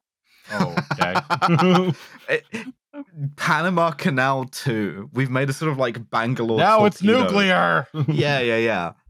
Its nickname was the Pan-Atomic Canal. Oh, that's gorgeous. That's futurism to me. We need a palindrome for that. Yeah. But like, I'm very interested in sort of the physics of how you propose to create either a nuclear weapon or a series of nuclear weapons that has like a linear output like that, you know? I think this was a sort of, fanciful drawing because and would require like a lot of grading or whatever else because it would not have looked like that. So they kind of figured out a few places they wanted to. Bunch of guys with shovels. Mm-hmm. Yes. They figured out a few places they wanted to do it, including Colombia, 2 spots in Panama, and apparently one in Nicaragua as well. The idea was really just to, increase canal traffic, which they ended up doing by just widening the Panama Canal about 15 years ago, I think. Yeah. Imagine those conversations, by the way, like with a government that is perhaps a US client state, but encountering, can we detonate a nuclear weapon in your country? Can we literally bomb several nuclear weapons? Yes. Can we literally split your country in 2 with nuclear weapons? Can we? It'll be good for your country. Yeah. It'll be good for the local economy. Why are you running away? Why are all of your young people becoming communists? All we want to do is to line up a bunch of nuclear weapons and like explode your pussy apart. Sorry. We split you in 2 like a coconut. Split them in half like a piece of lumber. Yes, I know. Yeah. Yes. So this was not the biggest program that they actually proposed.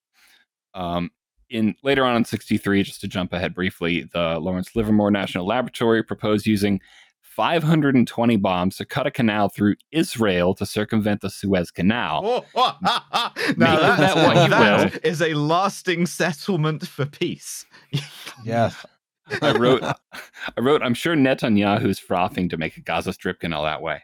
You split both Israel and Palestine in half for a 4-state solution. Yes. Kind of into it. I like chaos. Fuck's sake. So anyway, the one I wanted... You can't operationalize from the river to the sea that way. That's my thinking. You could do a hydroelectric dam, that way, and then just sort of dump water. Unify the peoples until someone floods it. Yeah. Mm-hmm. Yeah. The Golan Flats. I don't know. So the one I wanted to focus... Every mountain shall be made low. Every valley shall be filled, You can find biblical allusions for this any way you want. Yeah. I mean, the whole fucking name's biblical. Yeah, exactly. Yeah. Next slide. Gospel so here we are. Bad start, I know, the ATSF. This is the nuclear one that... railway. Please tell me this works like a nuclear rocket, and they're just like, we got a locomotive, a bomb at the end of it, a lot of lead shielding in the middle, and it just goes really fast. I'm sure they wanted to do that, but I believe there were talks between the Atomic Energy Commission and the Denver and Rio Grande Western about what if there's a way to retrofit a nuclear reactor into a regular reciprocating steam locomotive. I heard and it was enough once. that there was talk, but it didn't go anywhere. I heard that once. Even the gospel, it's Isaiah. Sorry. And then there was a couple of university projects for like, how do we build an atomic locomotive? And it was feasible. It was just a stupid idea because the ultimate locomotive is the one that runs on overhead lines. You can have nukes going off in the background. You can't actually do anything better than that. Yeah. I looked up that Denver and Rio Grande nuclear locomotive thing. I haven't found any evidence of that. I've heard the same thing. I would love to see like a source on that because it's apocryphal. I mean, that's the big thing. I mean, maybe it happened, but who knows? Yeah. But what did got closer to happening was Project Carryall, which you're looking at right here. This was a proposal that got pretty far along. Again, we can kind of blame the Atchison, Topeka, and Santa Fe Railroad, the precursor to the BNSF, for this. Basically, they got wind of Project Plowshare. I don't know if it was classified or not. I figure not. And they hard to classify once you start doing it. Once you actually blow up the harbor in Alaska. They're just like, wonder where that came from. Don't look at that. That's classified. Where the big hole come from? Look at that. That's classified. Yeah, that and like I bet it was kind of a propaganda win to say, oh yeah, we figured out, uses for nuclear weapons that's not killing everybody on the planet. Useful cover for any of the like military stuff you want to test as well. I mean, that's like their cover for basically anything. This is a civilian nuclear bomb. That's not a military nuclear bomb. Is this a Simpsons thing? It's like this is owned by HNTV. This is owned by Ecom. This is not a military bomb. This is a civilian bomb owned by a respectable engineering firm. Roz. The respectable engineering firm is just Roz. That's not mine.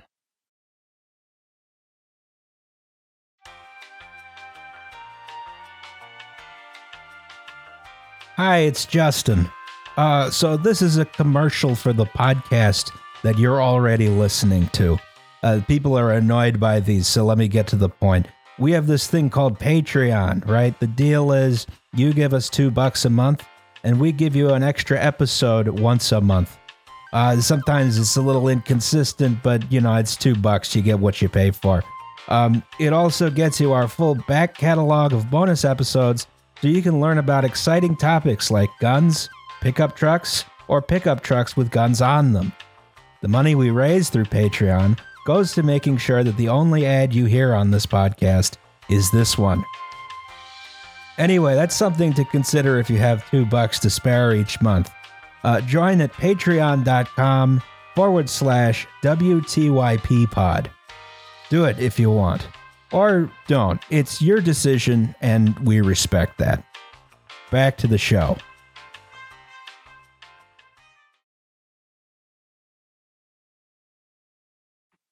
So they were asking the Atomic Energy Commission for help with a shortcut through the Bristol Mountains in November 1963. Next slide.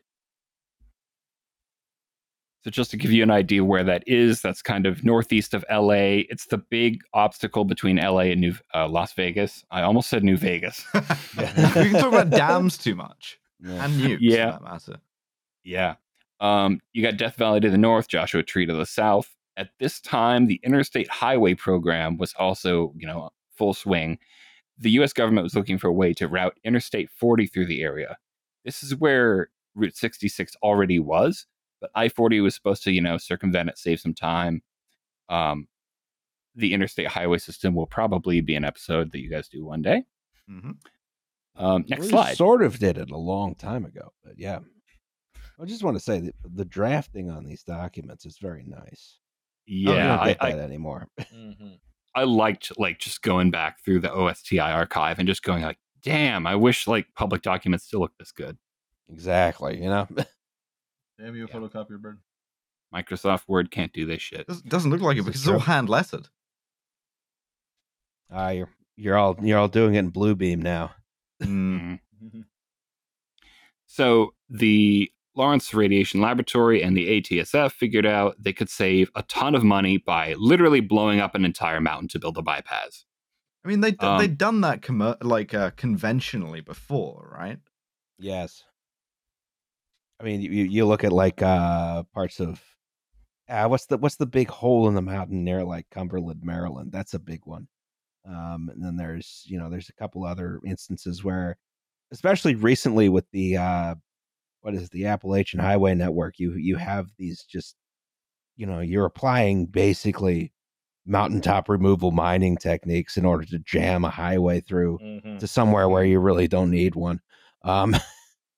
Yeah, I think originally, and it's been 2 years, so I might have this wrong. I think the ATSF actually wanted a tunnel originally, but that's not nearly as interesting. I've got in a later slide basically where I think is the exact location that they were going to do this. Anyway, what you're looking at in the diagram is this thing was supposed to be big enough to fit 2 rail lines and an 8-lane divided highway. To do this, they planned to string along 22 bombs with a total yield of 1,730 kilotons, or about 1.7 megatons, to blow out a rut about 2 miles long. The idea, they floated it. That seems so not efficient when you put it that way. Yeah, especially when you could probably build a tunnel for, I would guess, less than the cost of 22 nuclear bombs.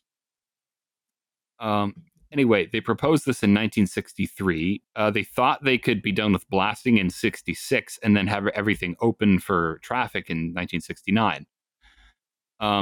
Obviously, that didn't happen, or you'd have heard about it by now. There's a neat monument to this somewhere along I-40 or Route 66, I'm pretty sure. I did not save a picture of that. Next slide. I mean, it's cool that you have a monument to something that didn't happen. Like, this is the terrible idea that we avoided. I was going to make a reference to the Confederacy there, but that was that did happen, and they're just idea proud we of very fucking much up. did not avoid. Yeah. Yeah. Wait, where the I didn't scroll down. Okay. So the reason why Carryall and a whole bunch of these other Plowshare proposals didn't go through is, surprise, they were concerned about safety. They were lame. Yeah, because there's white people there. Yeah. Not very many of them. Oh, it doesn't matter. Like, the government counts those. Yeah. Yeah. Well, they count all of them anyway. Yeah. So they were trying to develop cleaner bombs so they didn't have to worry about fallout. They seemed to be hoping that after blasting that they could get to work in as little as 4 days. Remember, the bottom of Sudan wasn't safe to crawl around in for 7 months. Mm-hmm.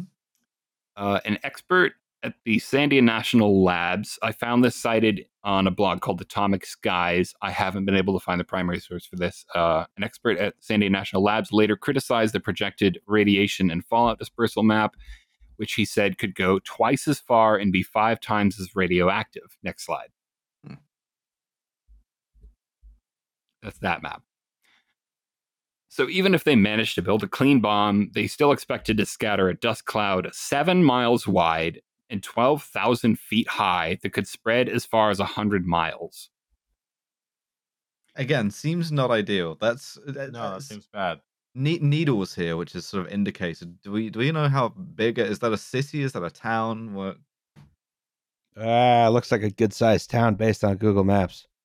I mean, it's not super big, but it's also like, well, people live there. Needles, I don't know how many live there back in the population time. 4,903 now. The other thing is you got to assume it was one of these old railroad towns that probably had more people back then than it does now. Right. Or a Route 66 rest stop kind of thing. Yeah. It's got a train station, so. Yeah, there is a... Actually, I think the BNSF line might run through that. There's a fair chance. Yeah, population in 1960 was 4,590. Oh, so it's growing. Yeah. Damn. Oh yeah, there's a very lot of these slowly. horrible like Arizona style suburban developments out here. You know, like Reed Cadillac. they built the like the canals between the houses and all that bullshit. Oh my Oh god. yeah, places where man was not meant to go. Yes. So the air and ground shock from this detonation they thought was at risk of damaging an above ground gas pipeline in the area, as well as the Route 66 tourist stop of Amboy. They either underestimated or played down the impact it would have had at Amboy, because when I dug into the thresholds for like damage to structures and what they thought the pressure wave was going to be, modern data indicates that the blast could have broken windows. Sure. They also said at the time they expected the ground shock could crack plaster, so it would be enough to knock down Grover House. Oh no. Oh no. Wow. No. How are we going to build the canal through the Great Dismal Swamp now? Would they have done these bombs in sequence, or would they have just hit them all at once? I think it would have been a 1-2 kind of thing. They did a string, do like several of them, and then the rest. Going down away from you. That's fucking. Oh, that'd be cool. I would go and watch that and be blinded. Well, it's underground, so probably not. But anyway, just to be sure that it was going to go off safely, they waited on the results of kind of proof of concept tests called Buggy and Galley. Lame. Yeah. What happened to the cool names? Yeah. Did they run out of car names? They Project ran out Launcher. of cars. They blew up all the cars. Project Midsize Crossover. Yeah. It's a Dacia Sandero. Project Suburban. Project Plymouth K. Yeah. Oh, Project K car. Oh, Project Cutlass. Oh, Project Cutlass would be a motherfucker. So Buggy and Galley were kind of meant to be dry runs that they planned on setting off in southwest Idaho. Again, just to kind of, so from reading into them, they were also like prereqs for the canal projects because they were excavation experiments, or at least, things to see how the different terrains reacted. Buggy, I think, was a single detonation maybe, and Galley was supposed to be like a string of them. They got the conventional explosive tests for those done, but never the nuclear ones. Next slide. And at the end of the day, you're all just working out of a trailer, I guess. Sure. Yeah. Well, there are trailers on screen. Mm-hmm. Do you guys spell canister that way? Huh? Canister, Cannister. I would only spell it with one N. I believe I've never that would seen be it spelled that way. N. Yeah. It might be a typo for all we know. Yeah, this is a risk when you hand letter stuff, I guess. Yeah. It's way worse now than it used to be. So what they also got done were more excavation tests, most of them theoretical, but they did set off a couple that were kind of closer to being real excavation experiments. The first of these was December 10th, 1967, Gas Buggy, which was set off in New Mexico. That sounds obscene. So they set this off in New Mexico, very close to, if not on, the Jicarilla Apache Reservation. Mm-hmm. Uh-huh. Did they also mine a bunch of uranium out there, or am I thinking of somewhere else? Because it It's a really feels great- like they got it shafted at both ends, I think that might have been on the Navajo Reservation, and I only say that because I read the entire Tony Hillerman series. Oh, what? You want the uranium back? Sure. I'm sure they'd be glad to return it, unfortunately. So anyway, the idea was to see if this could be used to, quote, stimulate, what they unquote, do? a natural What, gas field. nuke fracking? They were fracking. What the fuck? Nuke fracking is not a phrase I should ever have to say. Brown flaming nuclear water. Yeah. I shouldn't ever have to say the phrase nuclear fracking. Roz. Well, if it works, it works. Look, like every one of us gets like one crank issue we get to take a real position on. For me, it's Ukraine. For you, it's nuclear weapons, and for Liam, it's anarchism. Like this is fine. It's just known, right? Yeah. It will not surprise you that this was partially funded by the El Paso Natural Gas Company. Huh. I mean, that's, a civil military cooperation, I guess. Yes. So you just they like detonated... rent a nuclear bomb for like whatever shit you had going on, like as a company. Look, I mean, rent to own these bombs, they're just going to sit there if you don't use them. I mean, you're just going to have to. Yeah, I mean, the thing is, right, in like 238 million years, they're going to be like half of them are going to be gone. Yeah, going to be like half useless. You gotta be like trying to light a wet firecracker. I left my nuclear bombs too long. So the gas buggy. I just thought about somebody going to like the nuclear waste test site that's like constructed an intricate series of rituals and like symbology to convey "don't dig here, it's very dangerous." But they're there so long after that it is no longer dangerous, and it's just like, what the fuck? This is like, it's fine. And there's buried a bunch of like oil drums that don't do anything. So gas buggy, they sorry. No, you're good. You're good. You're good. They detonated a 29 kiloton nuke at the bottom of a 4,227 foot shaft.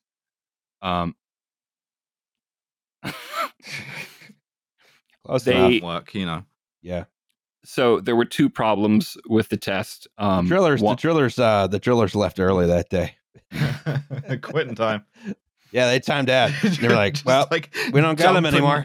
Dump the bomb off the back of a truck and just leave. Not my problem. Just like kick it off the back of the tailgate. There were two takeaways from this test. One, that fracking with a nuclear bomb was less effective than they expected. Like, they didn't get as much gas out as they thought. Also, that the gas that they could extract is too radioactive to be useful. Yeah, they tried to run it in like a guy's car and it did the Alfa Romeo thing. Cleaning up after this took a couple of years. They disposed most of the radioactive waste just by putting it back deep into the ground, just like how you get rid of spent nuclear fuel. Yeah. Kick it over the edge of the tailgate. Yeah. Not my problem. Dump a bunch of diesel oil down there for seasoning. Yeah. They use car batteries. I mean, if you've got any shit you like don't want back and you want to really get rid of, the hole's right there. Like, I was about to say, you better call up the whole town and say, "Hey, you got any shit you don't want? Throw it in the hole. We're gonna have to seal this in a few days. You got until Wednesday. Throw your shit in the hole." Yeah, you got to be really sure that you don't ever want it back, but like have go in the hole. It. Yeah, this is where I want my Facebook post from 2010. Yeah. They only stopped certificate. You gotta get yourself banned from Twitter like me. All my posts from high school gone forever. Thank God. We've all been banned from Twitter at least once. So they only stopped monitoring the site in 2015. That's fine. I don't get the impression that this turned into a disaster. But like, it was blasting radioactive gas for a bit, so you couldn't call it a success. I have a story about that, actually, and it's very embarrassing. It's very funny. It involves the biggest fart of my life in front of an entire PR team. Anyway, so next slide. No, tell the story. We're just going to leave it there? You can't leave it there. Yeah. Well, maybe this can be a safety turd. I don't know. Yeah, no, let's talk about that later because anyway, this test was not successful. So next slide, please. Okay. They did it again. You know what? Oh yeah, those two arrows too close together. Oh boy, I gotta give it a second try. On September 10th, 1969, they were one day off. They upped the they upped the ante with Project Rullison, which took place on the western slope of Colorado. It's like basically Utah. Project what? Rullison, Rulison. It was named after the nearby town. Okay. Nothing goes on over there like western slope of Colorado. Like they've named a couple cars farming. after it these days. Meth cocaine. Killdozering. Killdozering. Is that Western Slope? Town called Rifle. I thought that was more a mountain town. I guess that's more mountain, yeah. Towns that have Spanish names that they pronounce Anglo, like Limon, which is pronounced Lyman. The worst one for that is Buena Vista. Oh God, Buena Vista, Buena Vista's in Virginia and Florida, and also Colorado. Your country has done so many terrible things to Spanish. Don't want to hear it. Don't want to fucking hear it. Oh, I mean, you've heard we my didn't Spanish. sink the Armada. We didn't sink the Armada. This one was also partially paid for by petroleum companies, the Austral Oil Company, and also something that I haven't been able to find out much info about. This is not an oil company. It's the CER Geonuclear Corporation, which is kind of cool and ominous, but like there's nothing about this on the internet. This was a 40 kiloton bomb at the bottom of an 8,400 foot shaft. Again, they were trying to frack natural gas with a nuke. The answer was yes. And also, the gas is still unusably radioactive for home use. Oh, good. This one, I suppose. Maybe they'll counteract the particulate emissions, though. So this one doesn't seem to have produced a big environmental issue of any kind, but there was some noise in 2007 about them thinking, maybe we should investigate again just to be sure. But again, this one, it just did not produce the results they wanted. So, next slide. And they really kept trying this, huh? They did it again. They did it again. Okay, good. We're making progress on these clean bombs. I don't like how that dude is wearing cowboy boots and standing right next to a mine shaft with no fence. That means he's good at his job. We'll wait till you find out how deep this hole is. What a great thing! It's good. That's a good size hole. I mean, he's standing on the grating, isn't he? Yeah, but like next to him is like the abyss. That honestly looks like the inside of the Death Star from Episode 6, you know? Yeah. One of them's just climb gonna out onto it and like power down the thing. Yeah. One of them's just gonna Palpatine the other one down. It looks like a blowout preventer, which I assume they would not have installed before they detonated the bomb. The sort of like the radiation vent. Hang on, I'll be right back. Should I let him come back first? No, go for it. Don't worry about it. Okay. Snooze. We lost Liam forever. Yes. Liam has fallen down the mine shaft. Yes. Well, wait. Poor grip in those cowboy boots. They did do something a little bit different, so I'm kind of tempted to wait till he gets back, just because. That's fine. We can just talk about cowboy boots for a minute. Yes, it's true. I bought a Stetson in 2020 when I was really both drunk and kind of high, and it became kind of my bit for the next 2 years. Oh, the hat that changes you as a person, the kind of the personality hat. Yeah. Made I in legitimately Philadelphia. had a fedora for a minute. Oh no, it didn't. We all. I wasn't I was wearing it on with formal wear. I wasn't just wearing it like a t-shirt. Not so bad then. No, you're supposed to wear a Triforce tee with it. Yeah, when the khaki cargo shorts. I play Mono Blue New Control. Balance. Yeah. No, I actually do play Mono Blue Control. I've burned all the pictures, but I think I looked pretty good in it considering. I'm and sure every you time did, I Alice. walked around with it on, I was like, I'm a detective. Which is a good feeling. It's a good feeling. And so long as no one makes fun of you, you can keep that up for months. If you can do the mid-Atlantic accent while you're doing it, it just becomes a personality. Whereas the Stetson is sort of more of I'm a cowboy, baby. Mid-Atlantic accent, I believe, has been completely ruined on the left by Nathan J. Robinson. You can't, and also the fedora. or excuse me, the transatlantic accent, not the mid-Atlantic accent. Yeah, That mid-Atlantic accent is Philly and Baltimore. The mid-Atlantic accent was like whatever the newscaster voice is. The mid-Atlantic accent, yeah, those guys on that submarine, they got that real quick. Yeah, I think of like, as opposed to just an Atlantic accent, which is like William F. Buckley or like Gore Vidal, you know? Well, I thought that was the transatlantic accent.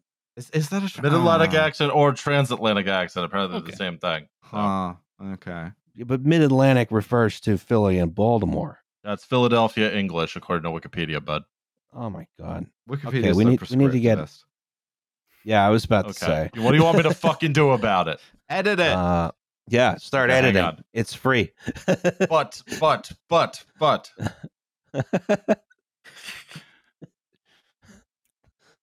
Project Rio Blanco. A tragedy today is all Wikipedia articles have been renamed to butt. Yeah, we've all been banned from Twitter, but how many of us have been banned from Wikipedia? This is what would happen if Elon Musk bought Wikipedia. That's true. Project Rio Blanco took place in about the same area of Colorado, Western Slope. Nobody lives there, nobody cares. This one used 3 33 kiloton bombs in a single well, separated about 400 feet from each other, approximately 6,000 feet underground. Same deal. This one was sponsored by Conoco. Though this one seemed to eventually produce. So the first gas that came out was radioactive, but it eventually petered out and they got usable gas. Huh. But by this time, yeah, I didn't write down the date, but I think this was 1973.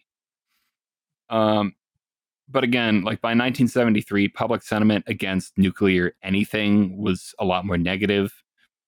Pretty much all the Plowshare projects. Atomkraft 9 Danke. Oh, for fuck's sake. This is why climate change is fucking us all over.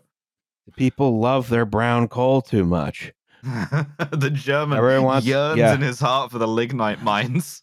Yeah, exactly. The American longs for the mines of Wyoming. Destroyed by Zabaka 288. I love that shit, actually. You're just watching the bucket wheel excavator closing in on your house, and you're like, "This is the best thing that's ever happened." Yeah. I hate my village. Consumed by the machine. Yeah. I hate myself. I want the machine to eat me. This is what being German I is canceled like. I canceled my appointment with the consensual cannibalism guy to get eaten by the machine. playing like Bagger 288 driver simulator as the Bagger 288 eats the wall of your house. Yes, exactly. I'm simulating my own destruction. Is there Bagger 288 Rule 34 out there? There's gotta be. People have written Germany fanfic of us. Shagger 288. Ooh, baby. Okay, all the projects that were waiting to go ahead at this point were pretty much frozen because a lot of the prerequisite tests like Buggy and Galley had never happened. People were also figuring out that, blowing up everything with nukes wasn't actually all that great an idea. Because this is the thing, is right, because Nixon was an environmentalist, brackets derogatory. This shit never would have happened under Carter because he was a nuke guy, He would have loved that shit, full steam ahead. Yes. So this is just my way of saying when all you have is a hammer, everything looks like a nail. And I wonder if there are any parallels to people misunderstanding the potential of new technologies in the modern day. That's an alarming photo of Elon. I love that photo. That man looks, he is about to witness his own death. Wait, how many fingers does he have? Is this AI generated? It must be. That's real. That was, there's a photo shoot of this is like some paparazzi photo.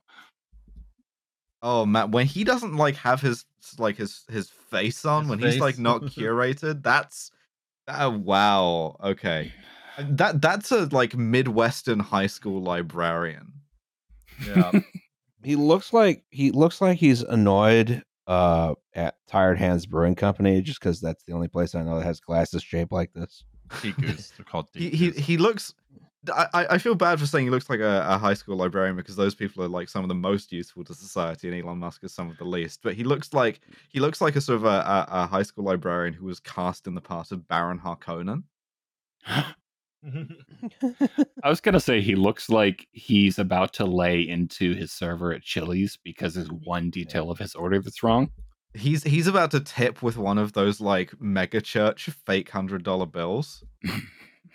He's gonna give the server a lithium battery, which will then explode in her hands. I should also say I'm not sure I like the design, the chip design of this AI on the top left here. I just googled AI. What they've done is they've just sort of like wired in. We've made the glass think. We've made the sand think. That's what it is. AI generated image of AI. Yeah.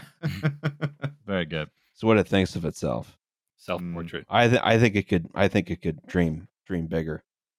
Yeah. Well, you kind of don't Android want it stream of to, electric sheep. That's a good point. Yeah. Turns on to paper clips.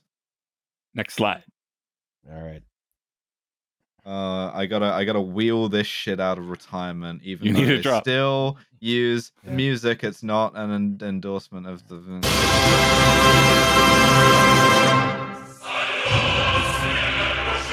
Where's my Spotify exclusive deal? Yeah, sorry to Devon. I probably should have given you some warning. The Soviet Union drop. I am also. My ears hurt now. Also, I didn't remember it being that loud. That's because the Soviet Union was good. Yeah. Hi, Dad. How's it going? Yeah. When you're good, you're also loud. Hi, Dad. How's it going? The reason why the flag of the USSR is on your screen right now is because, like I mentioned earlier, the USA was not the only country that got up to blowing up nukes with the goal of. Are you drawing a box around it? Okay. Yeah, I did. Just enhancing it a little bit. Well, the I was podcast that I wanted to see if the red from the John Madden device and the red from the flag were the same red. Honestly, that's what I was. That's what I was going for. The Soviet Union slightly did not different. use like standard red. They used like a cooler scarlet. It's sort of a communist red. Yeah, which isn't the default, sadly, because they lost the Cold War and we're still living with the awful consequences of that. They turned it into a Pantone that's illegal to use. Ironic. Yeah, the only podcast that is, I would say, very unguardedly pro-Soviet Union and yet also quite ambivalent about some of the effects of the Soviet Union. No, I'm saying they've been usurped by capitalists by having the red turned into a Pantone. That's true, yeah. The Italian communists, in fact. Gladio won, every day of our lives with the Pantone Corporation. The reason, again, why the hammer and sickle are on your screen is we because break guests faster than this, Like they normally sort of like understand what's going on here. No, I have the no idea about group dynamics autism, so. Oh, hey, me too. And Roz. Good lord. Yes. I'm normal. I'm neurotypical. Yeah, okay, bud. Okay, sure. Yeah, why not? Yeah. And other lies Alice tells on this podcast. Yes. You remember the live show where someone came up to us and was like, "Hey, you know all three of you have autism, right?" And I was like, "Yeah, but like we don't need to talk about that here." That was a heckle, yeah. Yeah. No, that's a compliment. Supposed to heckle during the show, not after it to our faces. I listen. I need a shirt or some sort of design that has like United States Department of State and it says anti-heckling task force, but the Department of State logo has just been replaced with my face. What, in the same like institutional style, like yes, you as a sort of soaring eagle? Yes. That's a persona. Whatever. Sure. Yeah. Why not? If it gets a T-shirt printed, I don't give a shit. I mean, an eagle does sort of make sense for you, actually. But... It's more of a feather sona. I mean, I think there is bird sona. Would it just be bird sona? It would be bird sona. Yeah. Yeah, I guess so. I think there is a taxonomical distinction between like furries and then there's like scalies I know about, which are reptiles. Scalies exist. I'm not sure if there's like an avian equivalent though, and I'm sure people will tell us in the comments, but I don't recall. Furries. Furries. No, that doesn't work. I would not like to have sex with myself as a bird. I mean, the talent's one thing. No, yeah, that's she's got claws. I say as I just start bleeding. I don't want a talon job. No, I also don't want a talon job. No. Go back to that bomb foot fetish porn, please. Please don't. All right. There's no good segue into the fact that nuclear explosions for the national economy continued until 1989 in the USSR. Oh, hell yeah. One of the criticisms of the Soviet Union that lands is, man, not great about the environment, you know. We'll get to that. They didn't go hard enough. That's the thing. Yeah. I mean, in like 3 minutes. Yeah, I mean, what they did, apart from anything else, was dislocated one half of this landscape about like an inch or 300 feet, depending on your point of reference, upwards vertically. There's not as much on the English internet about this program as there is about Plowshare. Some of it is the language barrier. I'm sure of it. Like some of it's also vestigial secrecy. But any whatever you want to call it, Soviet Nerve was actually a much bigger program than Plowshare. The number of nuclear tests they had was 239. Oh, fuck.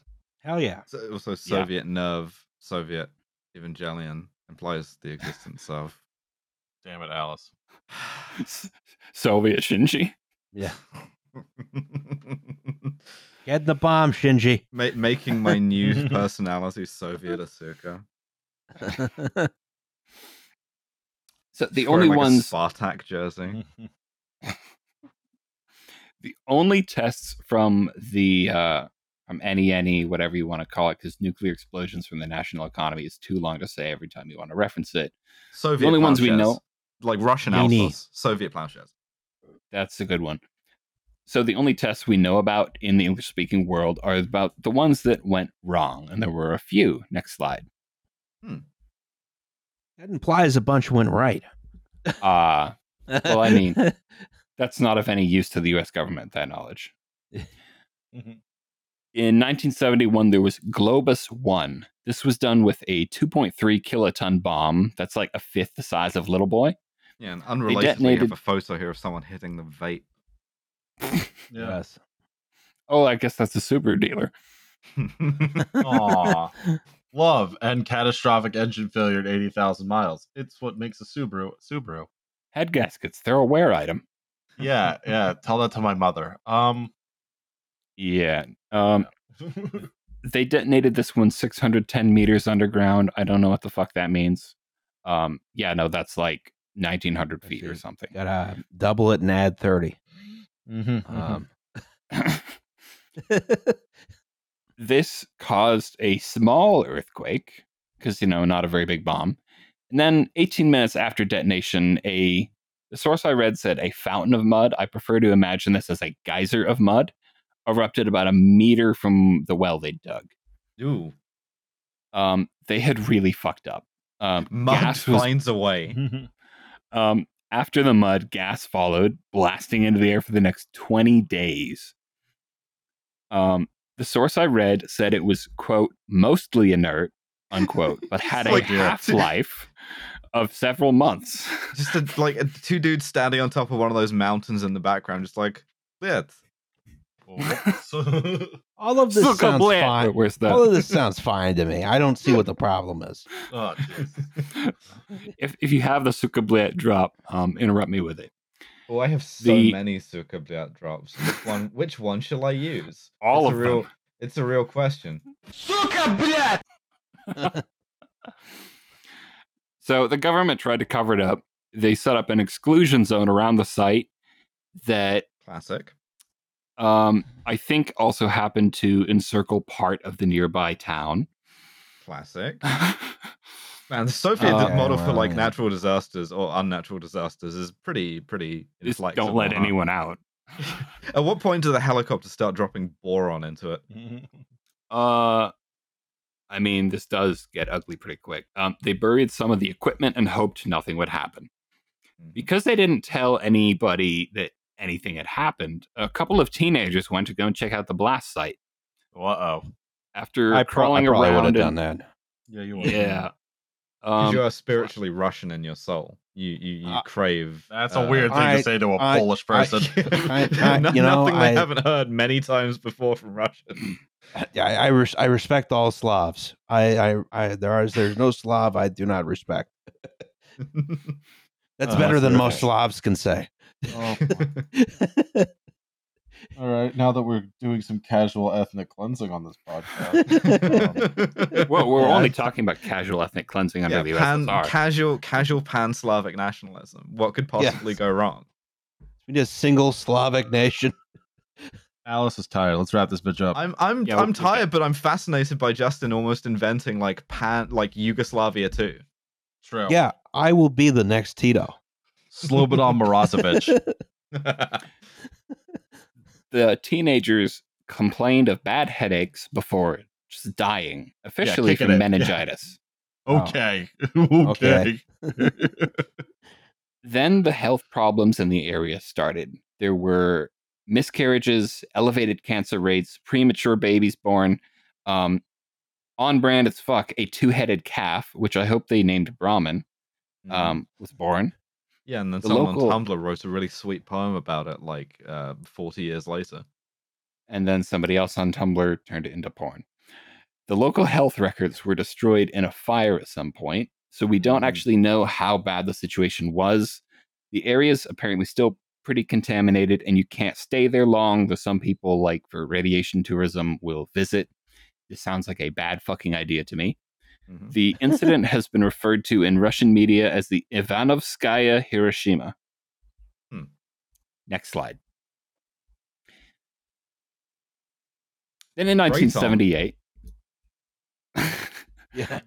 Kraton, it's an N, I think. 1978, Kraton 3. Sources vary about why this was set off.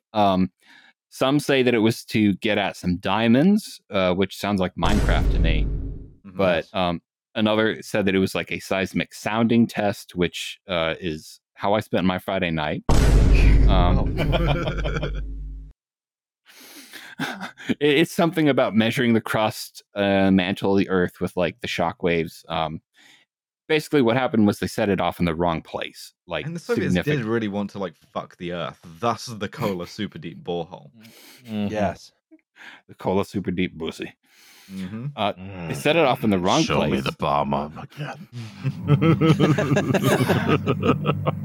No, they put a little welded cover over the Kola super deep borehole, which I think is very considerate of them because like it's very sweet. Yeah, if you go there, it's in a ruined building because Russia, but you can just go right up to nobody gives a fuck. And I think if they didn't have the thing down, I would just be concerned because like I know my own luck, and I would like by happenstance drop my keys. Be like, I'm not getting those back. It's like, nah, I'm not gonna fall in, but sorry, I'm gonna drop my phone or my wallet in there. I think my phone might get wedged, but the keys, I can hear them jangling, and then I can't hear it anymore. Yeah, it's just like, exactly. they're in the earth now. It's like shit. The devil himself now has the keys to my house. Oh God. I gotta call a locksmith. The funniest thing you could do with the cap to the super deep borehole is something that I shouldn't actually say out loud. Oh, you could fuck the borehole, yeah. Yeah, I was gonna say drill a hole in it, install a fleshlight, and then I don't know. Yeah, and then you'll come as like then Satan is like getting in the center of the earth. Oh man, my dad and possibly my boss are gonna listen to this. Hi guys. Sorry or whatever. If they made it 2 hours in, I don't think they're going to be too scandalized by the prospect of sort of a come rain landing on Satan. No. I mean, we've already had a stage of Nintendo fetish porn, so yes. Yeah, and I'm begging you to go back to it. No, I am no longer asking. Really also implies that Satan spends his time hanging out under the borehole, like directly. Yeah, just waiting for someone to fall down. Like he just needs a pal. Like he's tired of torturing people. He just wants a buddy. Yeah, because hell is at the center of the earth, which means the borehole goes there. Yeah, there's no way not to be under the hole. Oh, that's true. That's science. Depends on the diameter of hell. Oh, also, is it Roz? Yes. Getting quite metaphysical here. Anyway, Kraton 3 was, like I said, set off in the wrong place. They generated a highly radioactive cloud, the scatter of which I think you can tell by the picture, and just the kind of raised forest where everything just died. That drifted. It had an impact on the local populace. Radiation-related diseases occurred at a much higher rate there than in the general population. The environment has never been successfully rehabilitated. There are still radionuclides or radioactive elements in the river it was detonated next to. In 2014, the Yakutian Minister of Nature Protection said the area still needed monitoring. Oh, those. Yeah, for a second I was sort of confused by the scale, and I thought that's like a clump of moss or something. It's like no, that's a forest that no longer exists. Right. Yep. Yeah. So I don't know if there's any good complete English language resources on Soviet Plowshare, but these are the lowlights of them, and that is the end of the presentation. And now I can tell you the butt story if you want. Please. Yes, please. Yes, please. Okay. This has nothing to do with nuclear explosion. Well, debatable. So I refer to this as the Rivian fart story because, okay, I'll say, Liam, do you know the Rivian R1T? Yes, of course. Okay, so because I have a cool job, I get to drive that on a junket. The problem was this was like my first assignment when I had been hired full time, and I had cooked up, before heading off to this event, I had cooked up myself a big batch of chili with beans that I had undercooked, a crap ton of chilies, a lot of garlic, which I found out only just recently makes me fart really bad. I had been eating this all week, and I had already known that it was causing me gastrointestinal distress. Oh no! But you're one of those people who's like, yeah, but there's leftovers though. Well, What I'm one of those kind people of that's chilies? what kind of chilies? Yeah. I think probably chipotle, ancho, several. I'm gonna say because I made it pretty spicy. Okay, that sounds pretty good to me. Yeah, no, it was pretty good, especially with some cheddar over it. I ate a lot of it, Oh, yeah. and that's how I found out that it was giving me murderous gas. I'm talking biohazardous, and Right. very Oh frequent. yeah, the kind of farts that change you as a person. Yeah. Well, It's sounding like one of my I don't chilies. like that another of my phrases that has entered our sort of shared lexicon beyond things of that nature is the X that changes you as a person. Yeah. All credit to Alice. The chili that kills you instantly. There's a Like, rich I sort of have- intertextual thing. If you don't follow the other podcasts, now is the time to get into Kill James Bond and Trash Feature because there's a rich sort of connection of all of these things, and you can follow them through. I had been eating this stuff for 3 days by the time I had to ship off to this event, which fortunately I didn't have to fly for and subject somebody next to me to, deathly farts. It's fine. It's Japanese airline omelets, so could have been worse. Kind of dodged a bullet there. Yeah. The night we crash at the hotel, and that night I get god awful sleep. I'm talking 3 hours. So as soon as they have the coffee in the pot in the morning, I'm just swilling the stuff. And then they're like, okay, everybody get ready. We're going off-roading for several hours. And first question, and if this is too personal, do tell me to fuck off. You don't smoke, do you? No.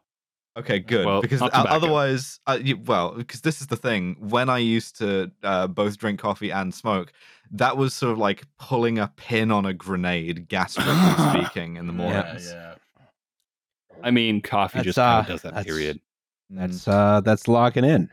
I will say there is a And then distinct. There's pooping like is a logging step, out. Yeah. There's a step change when you add a cigarette to that equation, though. Yeah. She's correct.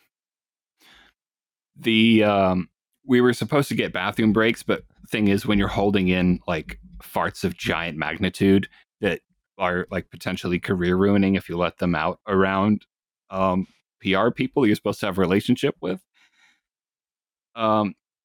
basically, like from holding them in, I couldn't get them out during bathroom breaks, and this went on for more than 5 sorry, hours. I have to do a career ruining part. Please don't look at me.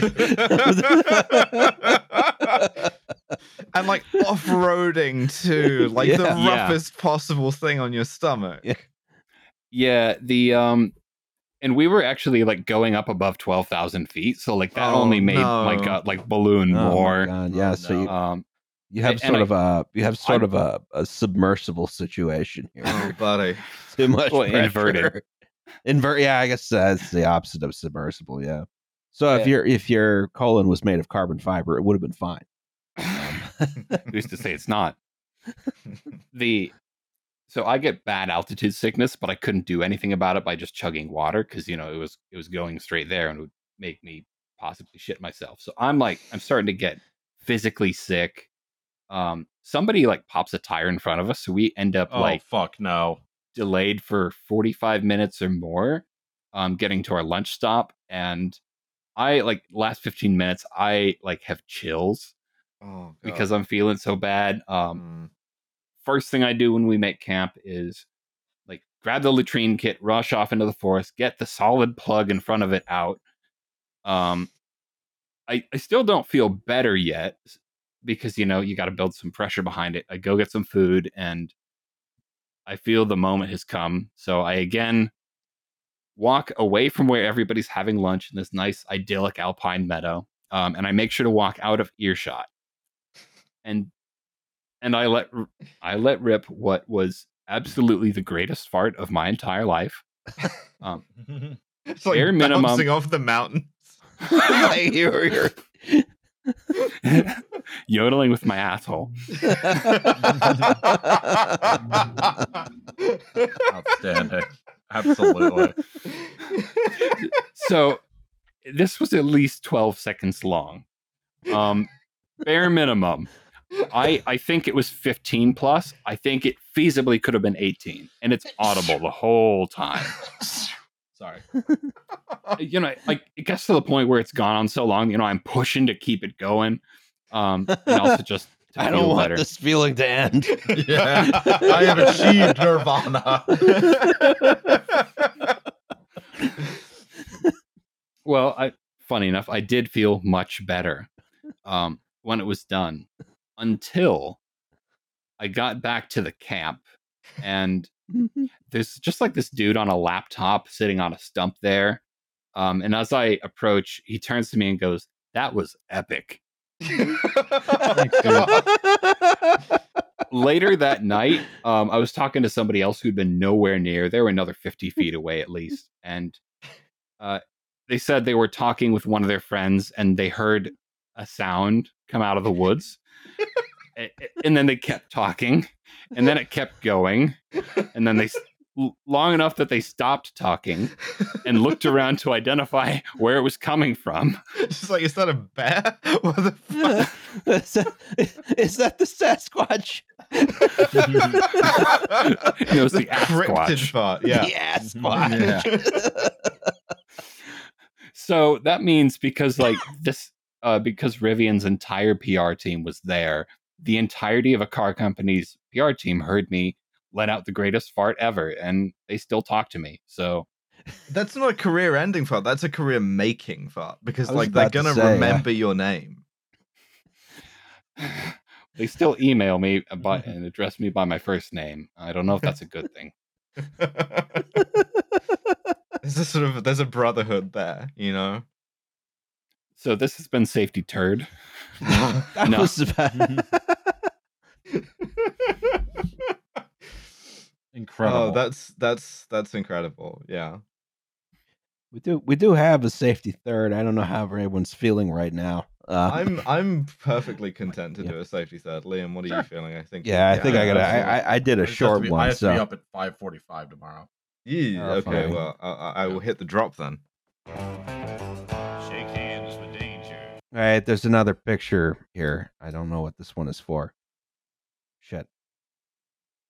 Okay. Yeah. This is the bottom of the sedan crater. It looks like that was actually to illustrate safety turd. Oh, that makes sense. Okay.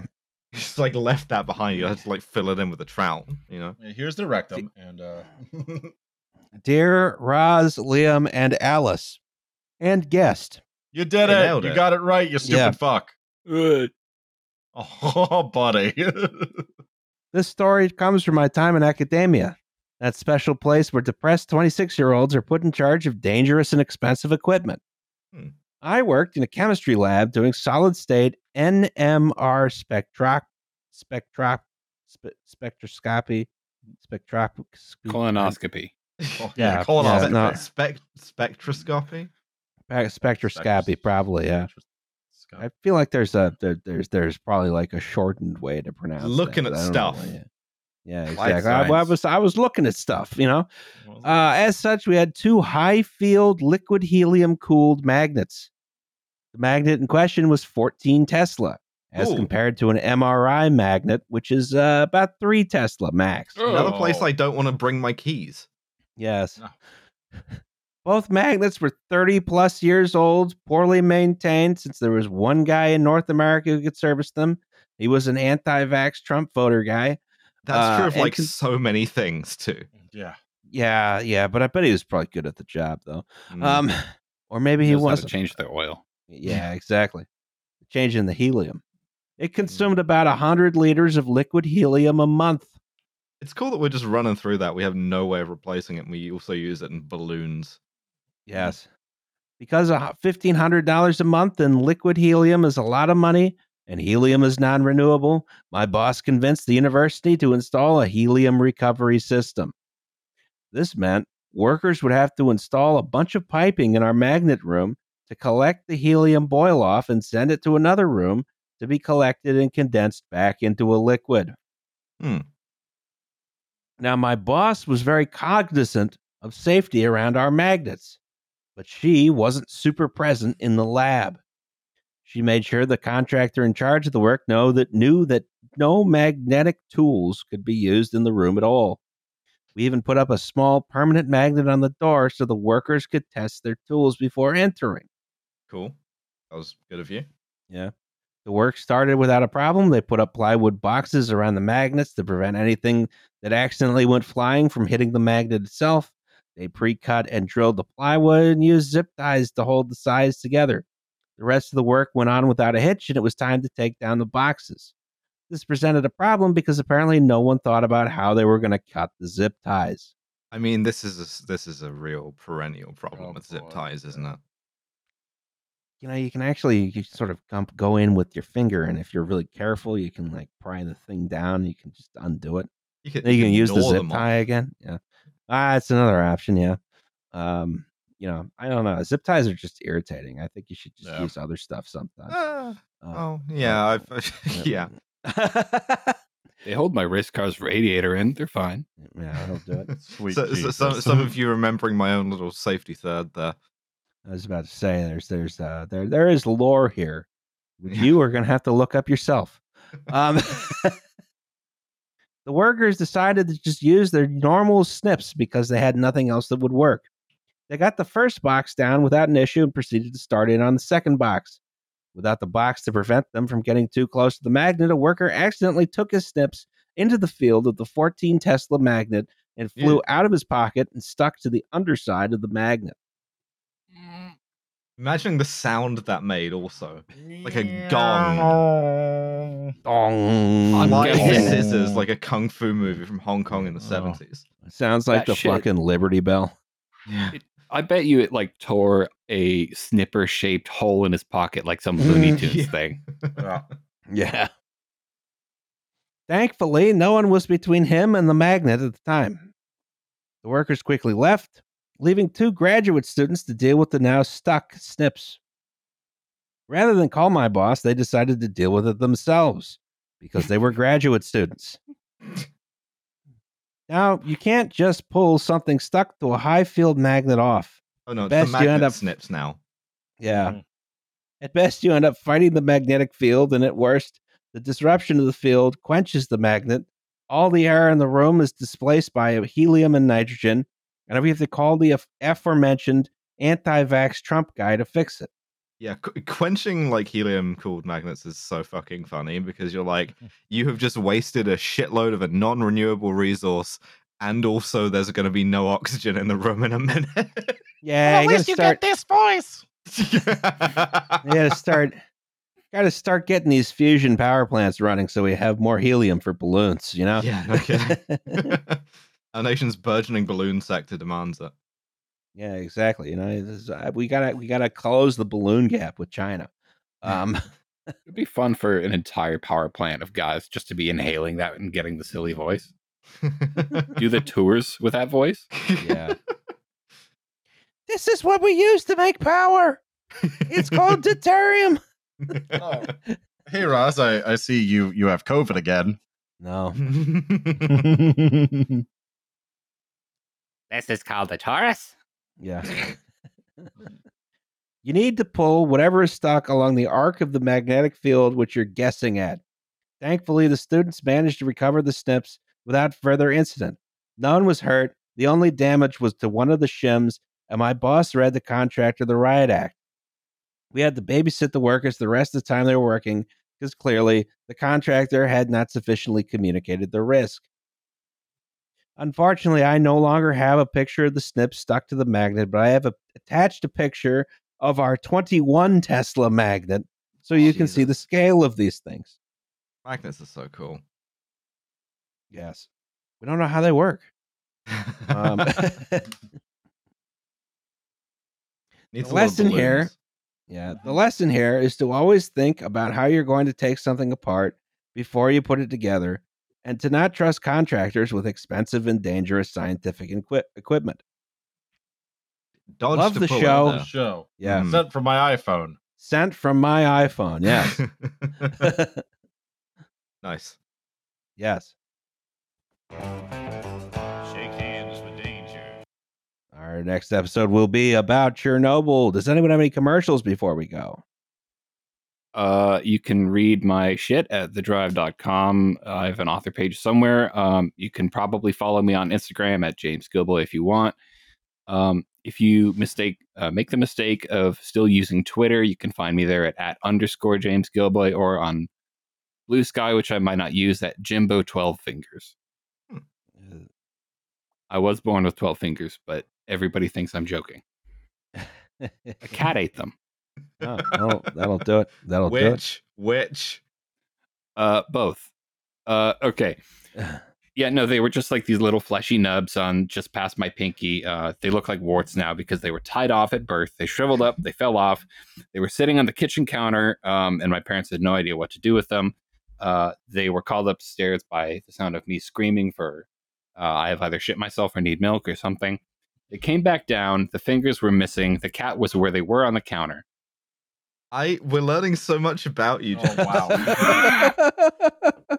And I will also say, as I go to follow you, that your Twitter bio is literally, I was born with 12 fingers, but my cat ate 2 of them. Yes. Yes. I've used that on Tinder unsuccessfully. Nobody ever asked about the fingers. You should open with the fart story instead. Yeah. That's a long story. It's a long story. Well, if they don't have the patience for the setup, that tells you something right there, you know? Exactly. You could adopt a cat which could eat more of your fingers. It will when I die, you know? Yeah. Look in your way. I leave all my digits to Fluffy. Yes. All right. I think that was a podcast. Mm-hmm. I have to pee. Yeah, so do I. All right. All right. Bye, everybody. Bye. Bye.